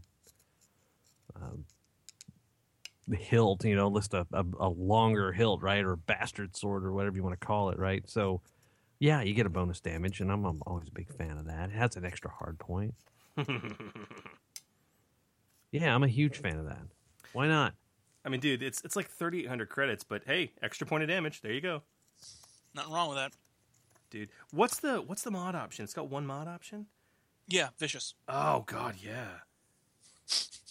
So for some of those crystals that don't get higher vicious rating, yeah, it is nice. That's nice. I like that. Then of course, superior hilt customization. +1 damage and an auto advantage with every roll is well worth a single hard point. Yeah. But it's nothing wrong with that. Expensive. As always, 5,000 credits. Oh god, that's expensive. Because gold-plated parts are hard to come by. They're pricey. That's so expensive. Hey, but I don't know.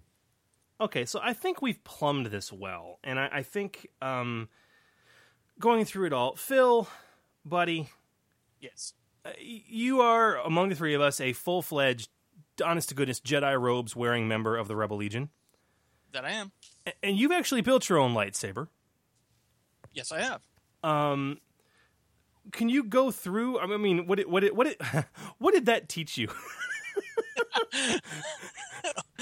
Let me start. Yeah, I did. I made my own lightsaber. It's one of those meta things that I really wouldn't feel like a Jedi. I feel like I could justify the membership of the Jedi without having done so. I can assure you that a lot of the above rules and consequences are very apt. Let's talk about LEDs. I probably wasted about 3 weeks and $60 in LEDs, as I would order one, fail my wiring check with a threat, and blow out a $20 LED. Order a new one, and wait another week for the replacement to arrive. Rinse and repeat 2 more times until I finally soldered the thing correctly without ruining it. So, yeah, I can attest to failure with threat. So let's take this meta one step further and say, okay, if I was going to make the lightsaber that I made in real life into this game, I would start out by statting the saber as such. It's a basic hilt, but it's about 16.5 inches long. So to me, that's an extended hilt attachment. For the crystal, I could go with a basic Ilum, but one of the neat side effects of the sound card and light driver on that card is my blade actually pulses and it makes a very loud sound. So the Dragite crystal that we talked about before is appealing. Dude, yeah. Now I'm going to elect that the crystal is my first attachment and take the free concussive mod, because gods, why not?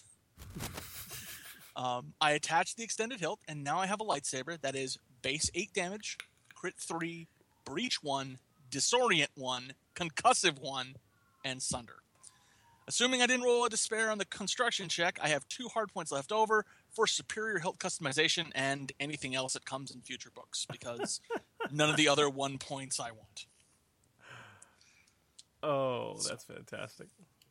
Oh, and it's worth noting in chat, Dono was in there saying, hey, we're talking about the expense of superior hilt customization. He said, if your Jedi to be is part of the Rebel Alliance, you could use a contribution rank reward to get the parts for that superior hilt customization. There you go. There you go. Oh, and GM Scott, to answer your question, the first time I didn't use resistor. The second time I did use a resistor, but I absolutely killed the soldering job and ruined it. The third time, I had everything ready, and I was just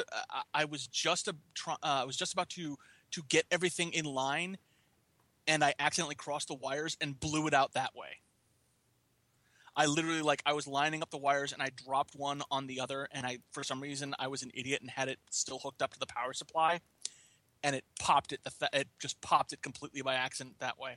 So, this is my first attempt at minor soldering work. So the fact that I actually eventually got it to work in the first place is pleasing to me, even though it was a $60 lesson in wiring. Oh God, that's pain. It hurts me. Hurts my heart. Yeah, it hurt my wallet too. God. Anyway, guys, this is lightsaber construction. We've kind of gone through the basics, talked to you about kind of what to do. We've thrown in a lot of our own personal advice. If you do not have the GM's kit for Force and Destiny, this episode alone should be a reason for you to go and order it. It is worth the $20. Okay. You get a nice, beautiful GM screen. You get an amazing adventure to go with it. And it's got wonderful rules in it, like lightsaber construction. It's pretty absolutely amazing. So yeah, it's there, and it's solid and far out and right on and good stuff. Thank you, Phil, for spearheading that. I really wanted to tackle that discussion, and I'm glad we did. So am I. It was a good time. Good stuff. But now it is time for this. Let me take that back, huh? You'll find what you need.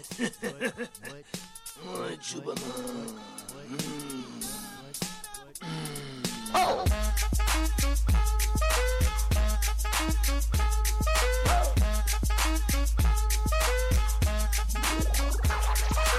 I'm gonna pop some tags. Only got $20 in my pocket. I'm hunting, looking for a come up. This is the black market. What do you know? Oh, welcome to Wattos Black Market, where the skeezy scoundrels of the Outer Rim territories can procure the weapons and gear to make a living on the edge of the Empire just a little more tolerable. But tonight's trip to Wattos is an unusual one. How so? Well, brought to us by Darth Atreides. And Dave, do you want to relate this fine gentleman's request? Well, I suppose I certainly can, being a dude and all. So, this may not be it may be a non-traditional request for Wattos, but as it involves a skill and not a specific item, he says. In my party, I have an outlaw tech who I have been pushing to be a little more creative, which I've tried to enable by having some sort of panel, computer terminal, or mechanical doodad for him to play with during combat to help out as a Wookiee berserker, a dual pistol wielding smuggler, and a sniper assassin. He's getting better at it. He recently used a pair of triumphs when hacking a TIE fighter that was chasing them in order to eject the pilot. Probably not raw, but way too awesome to say no. And yeah, I would say, hell yes, that's way too awesome to say awesome. No to. Anyway, he just picked up the ability utility belt, which lets you spend a destiny point to pull out a small, non-restricted item of rarity 4 or less from your belt. Now, I know you could use this to pull out a stim pack or stun grenade or fire gel, but what sort of creative things can we think of to produce without warning? You can do some craziness up in here. Holy shnikey. Let's get crazy up in it. Okay, this is so non-traditional for Wattos, and where we usually focus on a unique piece of equipment, but this was just too good of an idea not to weigh in on. And listener Keendick also seconded it. Real quick, guys, I want to start with utility belt. The talent found on page 145 of Edge of the Empire core rulebook and page 159 of the Age of Rebellion core rulebook. It is available to the Outlaw Tech, both versions of the Scout and the Scientist. With it, the character can, as previously said by Mr. Atreides, spend a destiny point as an incidental to produce a previously undocumented but essential small tool with a rarity no greater than 4. And it cannot be a weapon unless that weapon also has the limited ammo 1 quality. Very important to note. So this opens the floodgates. I mean, what awesome stuff can we think of? I mean, immediately, obviously, Darth Atreides' suggestions of stim packs, stun grenades, and fire gel are all wonderful choices. What other interesting things can we recommend in interesting situations that this amazing talent might be used for? What could be pulled out of Wattos' archives? See, when I was over there doing a bunch of stuff, I didn't even realize the weapon was limited ammo 1. So, yeah. Well, that opens a few possible for explosives, as long as our rarity is low. But yeah, utility belt, you do turn into the goddamn Batman. Yeah, you absolutely do. Because look, just look in the core rulebook of the gear and equipment that has rarity less than 4, that is unrestricted, that could conceivably come out of a utility belt. Electro binoculars, you could argue a general purpose scanner, definitely a hand scanner. Yeah. Now, it is clear, it says a small item, so you got to kind of be, it's something you could conceivably have on a utility belt. You know what I mean? Yeah, I was looking for encumbrance 0 or maybe 1. Yeah, and even then, it's like, pulling out a fusion lamp, it's not something you're going to be able to do. Binders. Yeah, I had binders. Yeah. Binders, man. You know what could save your life? Bolt. Restraining bolt. Sorry, Dave, what? You know what can save your life? What? A rebreather. Oh, yes. That's a really good call, yeah. That's a really good call. You could argue something like a thermal cloak, especially if it's designed like a space blanket, Yeah. Those things fold up into be microscopic size practically. They absolutely can. I like some of the more unusual choices. Like, I think about, because we have Scout that exists in 2 places that can get this, right? Yep. If I'm out in the field and I'm hunting, there's 2 things: the Beast Call and the Chem Lure from Enter the Unknown. Okay. Could be very creative in the right circumstances. Absolutely. All right. And because they're tailored to specific beasts or specific animals, it's something that you may not have on. It's a perfect thing of something that's undocumented. You know what I mean? It's like, why would I have that? Oh, I just happen to have that. You know what I mean? And also from the hunting perspective, going back to your core rulebook thing, let me right in the Edge of the Empire core rulebook, guys. Don't forget about the Humble Net and the Bola. Oh, that's right. Both of them super low rarities, limited ammo 1, check. Ensnare 3 and knockdown, bonus. Check. Dude, that's I'm saying the net and the Bola, they're both small enough to fit in a utility belt, and they totally qualify. You could even go really out there with some of the things from from Desperate Allies, like the Insider's Guide or the Species Database. You could, or just a data pad in general. A data pad? Oh yeah, I've got one of those. Pull it out of your packet. Yeah. What else? Could you pull out an Ascension gun? The Merson Rider Ascension Pistol is not actually a weapon. In the right hands, it is. It is listed with gear, not weapons, and it cannot be used to attack or deal damage to anything.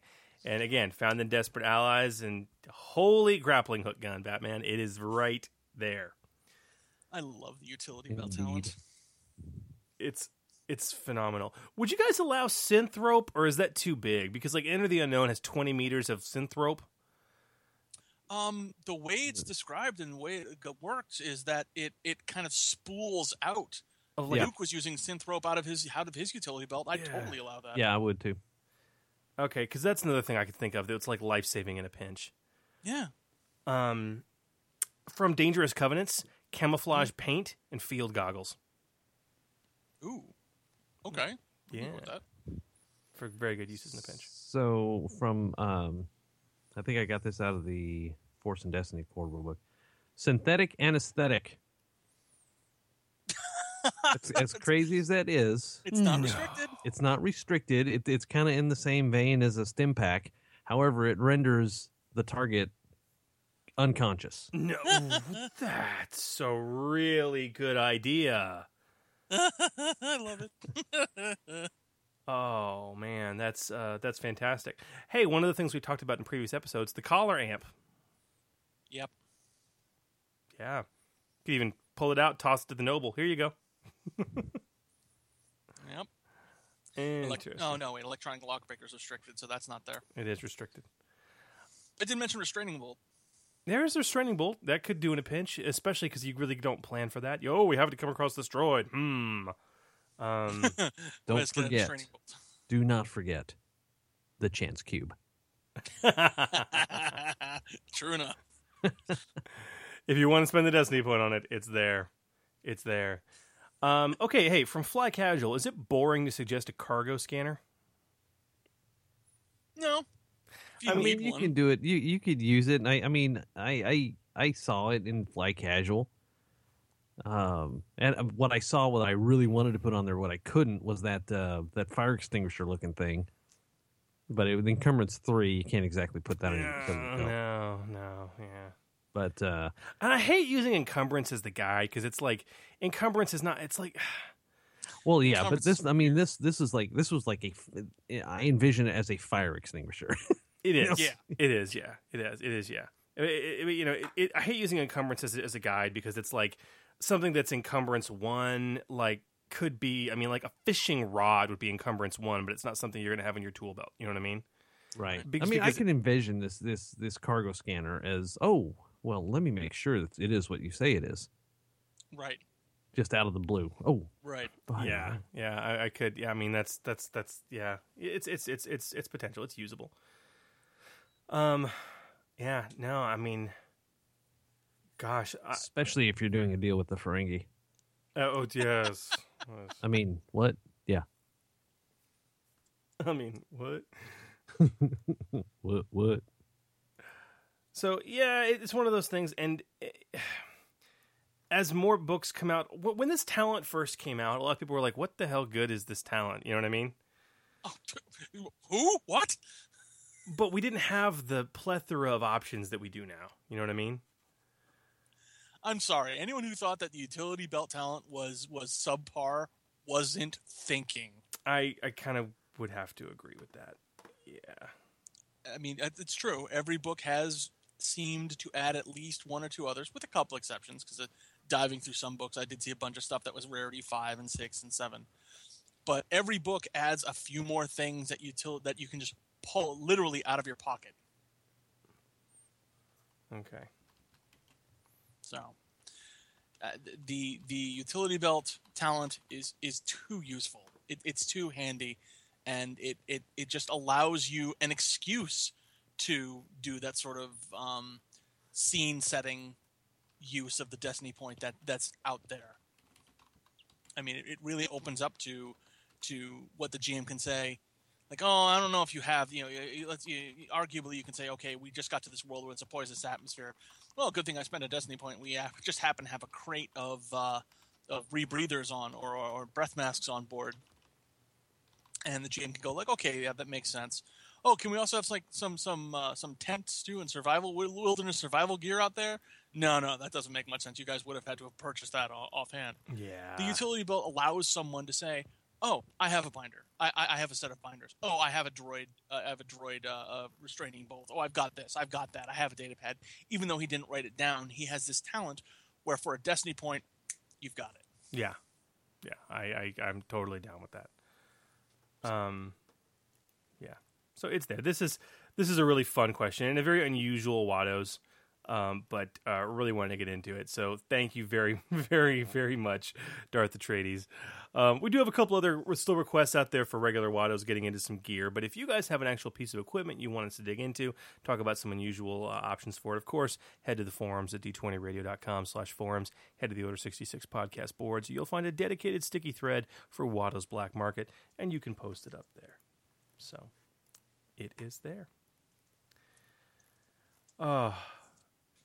And Phil, I know it's getting kind of late for you, and we've had a very long discussion. Do you guys think we have time for maybe one or two questions from Messages from the Edge? Yeah, I think we can roll that. Okay. All right. Well, let's get to that because it's been a good while since we've had some, and we got a couple of good ones. One. Yeah, definitely one, maybe two. Let's see how we do. Let's see how we do. All right. Let's do it. He doesn't seem to take a hint, this guy.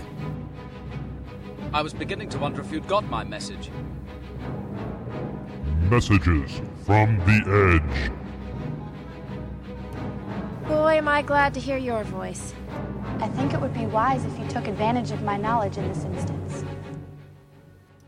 Oh, yes. Loving it. Welcome back, of course, guys, to Messages from the Edge, our regular show segment, where we take the time to answer your game and rules questions about the system. And how can people get us these questions, you might ask? By the way, you can call 262-D20 Radio. Oh, 262-D20 Radio. You know what I'm talking about right there? I know what you're talking about right there. 262-320-7234. Otherwise, you can be a weenie and just put it up on a forum. D20radio.com/forums. Oh. Or you can email us, GM Dave, GM Phil, GM Chris at D20radio.com. Individually, of course. And we can answer it there. Lots of things. Lots of good things? Yep. All right. Well, in the interest of time, let's actually start up. We had a very good question, and he's actually in chat. We got some feedback coming in. Is that coming from I you? was wondering about that. Darth Cuddles. Yeah. Okay. I think our feedback issues stopped. Skype through a shoe. Skype through a shoe. So, yeah, let's start with a question from Darth Cuddles. Dave, you want to hit us up? Yeah. Darth Cuddles. He says, I have a question related to the blast quality and its effect on minions. Should the blast quality damage all minions individually, or should they be affected as a whole, like with standard targeted attacks? While raw seems mostly clear that it should be the latter, it just feels wrong to adjudicate it that way. For example, a regular blaster rifle, 9 base damage, is actually marginally better at hurting minions than a frag grenade, 8 base damage, which makes zero narrative sense. Is there something I'm missing? Thanks, Darth Cuddles. P.S. I never listened to the Order 66 podcast because I'm too busy listening to the Order 69 podcast. Giggity, giggity. I'm going to need an RSS feed for that show, Darth Cuddles. You can send it to GM Phil at D20radio.com. See, you got him all discombobulated with that Order 69 podcast. We've lost Phil functionally for an hour. Gonna need that. Chop, chop. Giggity, giggity. This is actually a very good question. And this is kind of a case where you as a GM really need to consider altering the rules for a more thematic sense. So the blast quality, page 155, Edge of the Empire core rulebook, belongs to a lot of really cool weaponry, but most notably grenades. And simply put, if you roll 2 advantage, you can spend it to trigger blast, which applies the weapon's blast rating in damage to all targets that are engaged with the original targets. And I think it's like blast 6 for a frag grenade, blast 8 for a stun grenade. It's kind of easy peasy. But Cuddles is right. Minions are the special case, aren't they? Because on page 390 of Edge of the Empire core rulebook, a minion group functions as one threat. They share wounds, they share soak, they share all the rest. So yeah, by raw, a blaster carbine would do more damage to a group of 4 minions than a frag grenade, since the minion group technically doesn't have anyone engaged with it. So what do we do? Well, I will simply quote Sam Stewart on this when asked this very same question, said, having each minion individually take the blast damage, soak it, and then apply the remainder to their shared pool would be more thematically appropriate. That being said, if the minions were particularly spread out, like if you had a group of 4 with 2 each behind 2 separate barricades, for example, I'd rule that some of the minions couldn't be hit by the blast damage. It does make grenades quite effective against minion groups, but that's sort of the idea in any case.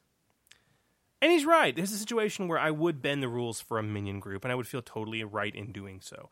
By the way, thanks to Scavenger for finding that official dev answer from Mr. Stewart. But, I mean, guys, what are your thoughts? Would you treat minions a little differently when it comes to Blast? Is it a unique situation? I would. Yeah, I wouldn't even give it a second thought. I'd do it exactly like Sam said. Okay. Yep, that's how I've been playing it in my games when the PCs are chucking grenades. In fact, I think I did the same thing. If you guys pick up or, if you have access to the rest of the story module, that's up for the Kickstarter rewards. Yeah, is that there are 2 minion groups when you're still on Hoth, and you do have grenades, and that's the way I ran them. Oh my! Well, there you go. Boom. All right. Well, I think we have time for one more question tonight. Okay. All right. This is Austin Catan, who's also in chat, I think. D20 Radio alum, Order 66 archiver. He says, I have a friend who's thinking he'll start GMing us in this system. He's gotten a lot. Yay, that's right. Mm-hmm. he's got in his head that someone could buy into a Force and Destiny spec after they got a non-Force spec and be able to use the Force talents once they'd gotten to Force rating talent at the bottom. I'm pretty sure Sam Stewart answered a question similar to this at one point to say you did need one of the Force-sensitive trees, but I can't remember if it's stated specifically in the book. Is it laid out in Raw, or am I mistaken? So we had a lot of discussion in the forum about this as well.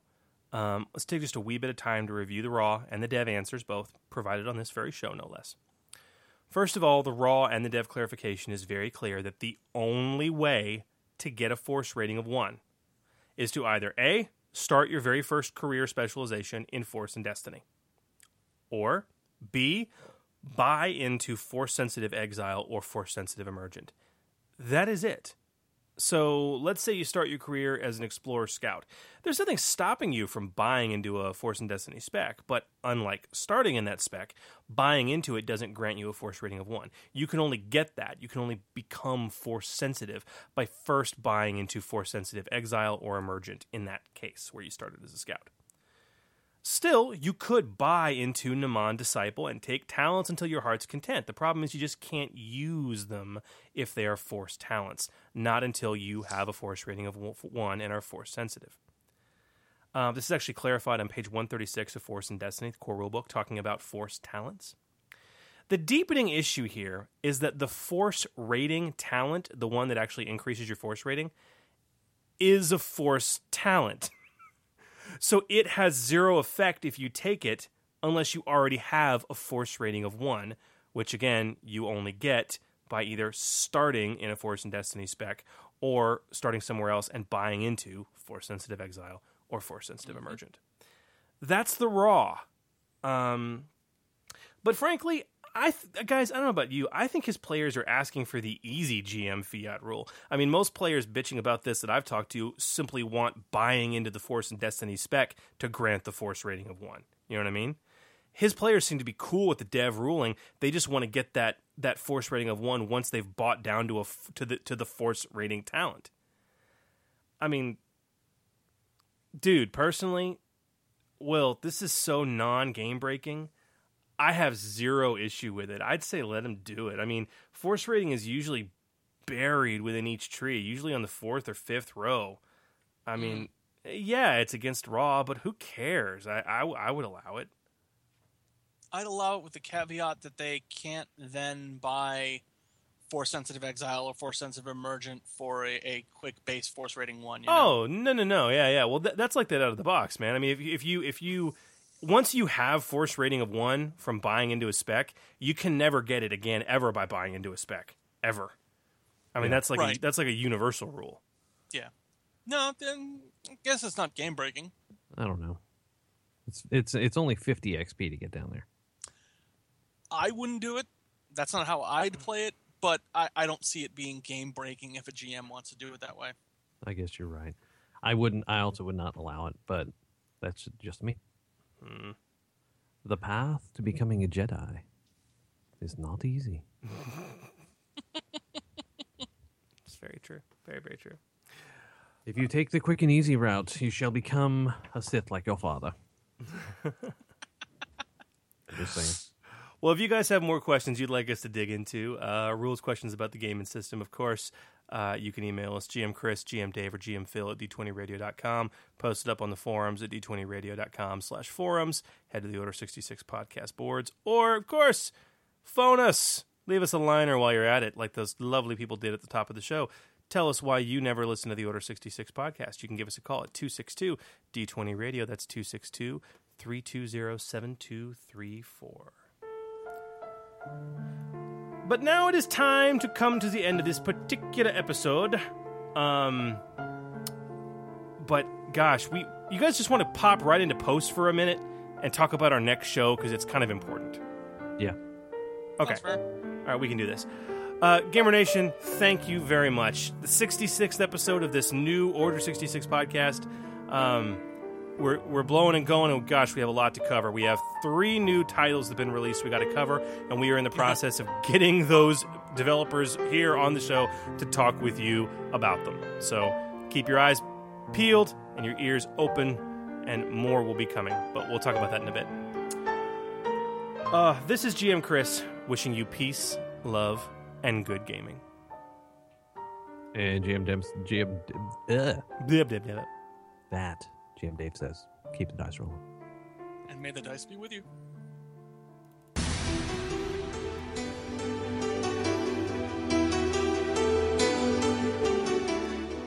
This podcast and related website are not endorsed by Lucasfilm Limited, the Walt Disney Corporation, 20th Century Fox, or Fantasy Flight Games. It is intended for educational and informational purposes only. Star Wars, the Star Wars logo, all names, pictures, or references to any Star Wars vehicles, characters, or other Star Wars related items are registered trademarks of Lucasfilm Limited, Fantasy Flight Games, or their respective trademark or copyright holders. All original content of this podcast, including any audio, visual, or textual information, is the intellectual property of the Order 66 podcast and GamerNation LLC.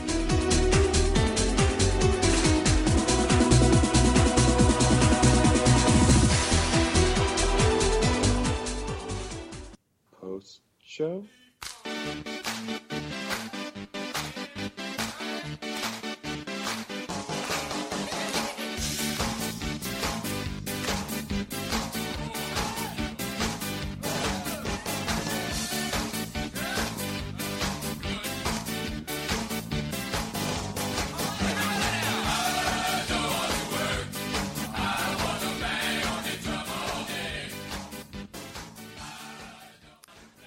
All right, Phil, I know it's late where you are. It's after 11, so we'll try and be brief, but we got to talk. We got to talk about a couple things. We got to talk about the fact that we are less than 2 weeks away from a brand new Star Wars movie. Oh. And we got to talk about what we're going to do about that.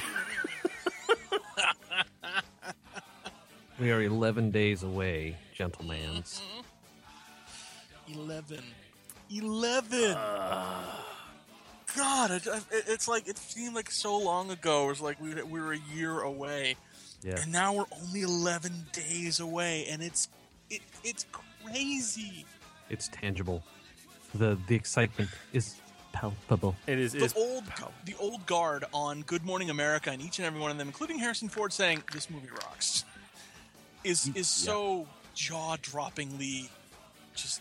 Gorgeous. Okay, here's the biggest thing, and I don't know if you guys saw it on Friday. George Lucas saw it. Really? And he, and you know how much angst he's had. His interview circuit of the past few months has been that of a passive-aggressive child getting pissy because he doesn't have his toy anymore. They really never let me get involved with the ideas I put out there. They just didn't like them. But yeah, he said it was awesome. You could take that two ways, but if it wasn't for the fact that even Harrison Ford was going, this movie's great, this movie's awesome, this movie's fun. God, I'm excited. PG-13. Yeah, PG-13 rating. Good. PG-13 rating. That means we're going to get somebody cut in half with a lightsaber. Very gory. Possibly. Okay, we're not gonna do any spoilers here. No. We're not doing any spoilers. We're not doing anything. We're just what we're talking about here is the fact that in my case, I'm going to count it 10 days because Cindy and I will be getting ready to go to the theater here at this time on Wednesday night. Yeah. Oh God, yeah. So tell them what you're doing. We're doing the marathon. The marathon that starts at like 2 a.m. and it starts with 1, 2, and 3. I think they give a 15 or 20 minute break between movies, and they give us like an hour at lunch or an hour and 15 minutes or something at lunch. And lunch actually happens between 4 and 5, episode 4 and 5, and then after lunch we do 5 and 6, and then 7 starts at 6:58. Boom. Yes, and we're happy, right? And so we're doing this giant marathon at Cinemark, and we're like these, we're like members of the Cinemark, so we have our 2015 cups and popcorn buckets. And if you're a 2015 member, you get to refill them all day for $1. $1. So I'm gonna be swimming home in a vat of of cherry Coke, and I'll be smelling like a giant popcorn bucket. But you know what? It's all good. Your blood will be replaced by melted movie butter. But yeah, exactly. But still, I can't contain myself waiting for that. I've got my Dark Side hockey jersey, and I'm ready to go. I finally lucked out, and they finally figured out arrangements with some of the theaters up here. AMC Burlington is where I'm going to be at 5 o'clock on the 17th, and we're going to be in costume and doing the thing for an hour and a half, and then they're going to let us change, and then because it's AMC and you reserve your seats, they're going to have seats reserved for us, so we will be able to hop in at 7 o'clock and watch the damn movie. Awesome. I've got 7 o'clock showings on Thursday night. That's the thing. That's the way to do it. God, so prior to that, I'm gonna try and in the week prior, once a night, I'm gonna leave episode 1 on the floor, but I'll do the machete order. I'll do the cut machete order with 4, 5, 2, 3, and 6. Yep. We'll try. So here's the thing: night. if you guys do that, but you're gonna do it on Thursday, right? Leading up to the movie. No, I'll do it. We'll do it in the nights leading up to it. So start on Sunday. Yeah, but I still think we should all get on while we're doing this and like live comment the movies and record them as special episodes. That's reasonable. We'll see about that. Yeah, it's just there's an idea. You get your iPad, and of course you're going to annoy the hell out of your wife who's trying to watch it with you. But this is very true. So the big thing is GamerNation. But by the time we have our next episode, which will be obviously in 2 weeks' time, on the 20th. Yep. We will all have seen the film. And you want to have seen the film too, because episode 67 is going to be something unusual and a little epic for us. We're just going to have an entire show, and we're going to do nothing but talk about Star Wars Episode 7. That's right. I think that's fair. With Sam Witwer. If you can make it. And Dave Filoni. Which we don't know how to contact him, but we'll ask. I know. No, there's no way. But we're going to try and get we are in the process of getting some special guests to come on. Additionally, Dave, you want to tell them, what else we want to do? Oh, yes. In fact, I'm going to invite someone to try it. If you were to dial our new Force line, which is going to debut, we're going to take listener calls. And that is 725-33-FORCE. Whoever can dial it first wins. 725-33-FORCE. Don't wait for the translation. Just do it now. And we'll put you on the air after, of course, I answer. And then, when I do, I'm going to have to pot down my mic and see, whoever the lucky person is. But, yeah. It's we're going to try and take listener calls during this thing, which is going to be awesome. But if you obviously have not seen the movie, you're going to want to not tune into the episode until you see that movie.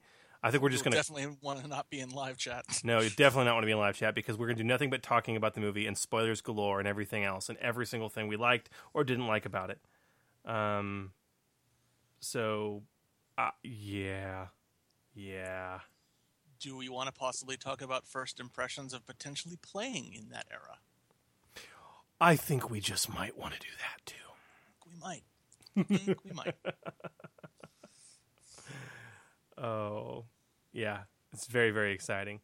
But we're obviously going to have the social media machine spun up, guys, prior to that. And we'll be sure to have that number out there and broadcast so that you guys can call in as the time comes. We encourage you to watch the live simulcast, and we'll announce when we're ready to have a live caller come in. And you guys can call, and we'll do 5 to 10 minute segments with listeners, and we don't want people to hog it, and we'll answer questions or talk about it and get your opinions and stuff on the film, and then we'll of course spend a little bit of time talking about, after seeing the film, how we see this game being played in that era. So that's going to be obviously a key component, but I'm still in a state of shock and surrealness. I can't believe it's 12 days. So we're going to try and we're trying doing this and see if Austin Catan can hear us. Austin, are you there? Yeah, I can hear you over my phone. Look at that. But can you hear? That's what we wanted. Can you That's hear? exactly Can what we you? wanted. Can You're you hear? on the air with us over phone? Can you hear Phil and me? Can you hear Phil and I? This is amazing. It's. I think you mentioned having to splice a wire once to do this for your NASCAR show. I don't think he can hear us, Dave. Can you hear Phil and can you hear Phil and Chris come through, or do you just hear me? I only hear you. Sir. Oh, so phooey. That might be something you to fix. Yeah, see, we just gotta tweak this thing a little bit somehow. It needs to be Yeah, experimentation. Testing it now as opposed to 5 minutes before episode starts. Before. Yeah, that's during. a good idea. So all right. So I'll come up with a way to feed the audio back through this channel, but anyway, it works, gentlemen. At least in sort of. Now, are you seeing the movie at 7 Thursday night? Oh, me? No. Unfortunately, I was one of the poor nerds who suffered the internet breaking with Fandango that night. So I got first showing Friday morning. So me and my friends are just going to marathon the first 3 movies Thursday night, ignore the internet all night, and then wake up in the morning and go. Perfect. Good man. Phil says good man. Seen in IMAX. So. Excellent. All right. Well, we will find a way to get this thing through the right way, and hopefully you'll be able to hear a little bit more of them, as well as me. Well, you got 2 weeks to figure it out. So if you ever need anyone to help test, I'm often floating around on Facebook, as you probably see me sharing and liking things all the time. Of course. All right, man. Thank you for calling. I appreciate it. Yeah, no problem. Bye, GMs. Bye. Bye. That was awesome. It kind of works. It's a good test. It was a good test. We just got some refinement. We just got to get it somehow to where. By the way, I cut it off now. So if anybody calls again, it's going to go to voicemail. For the love of God, let's test this before the show. Oh, and you know what? It was me. And not like Sunday before the show. I think I created a circuit bridge. I think I was like touching the. The cable as I was trying to get it ready for the phone, and it made this bzzz. That's what that was from. Okay. It happens. Yeah, because I just heard it for a second there. Yeah. Yeah. Dude, yeah, I want to speculate about the damn film so bad, but I just, at the same time, I want to be respectful of people that don't want to be spoiler-free, so I don't know. I've done my best, especially lately, because especially things have been ramping up for, what does this person say about X and Y and Z? And I'm like, no, I'm just not gonna, unless it's like an official trailer, I'm just not gonna, not gonna watch it. This is gonna be, it's gonna be rough. It's gonna be rough. It's gonna be amazing too. I'm there. I don't have to watch Batman versus Superman. No, I don't either. Because now that the new trailer came out, the entire movie is completely spoiled, and they've released every plot point. So why the hell do I? Freaking idiots! Why the hell do I need to watch that movie now? I have no. Yeah, every major scene, every character point and development, and the villain and all that. Yeah, I understand it all now. Don't need to watch the movie. By the way, I know what's wrong. Oh, that's good. I have an audio cable. I do not have a bidirectional. I have a one-way audio cable. I need a bidirectional audio cable, and it'll work. Well, boom. You know, like the headphone thing that you can talk into. It has 3 black bars, not just 2.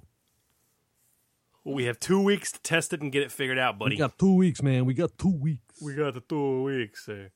2 Utes. 2 Utes. No, that's different. You're right. All right. I should get rolling. Good night, Phil. Looking forward to 2 weeks, gentlemen. Good night, GamerNation. We'll see you all in 2 weeks with Force Awakens goodness. Good luck. Good luck.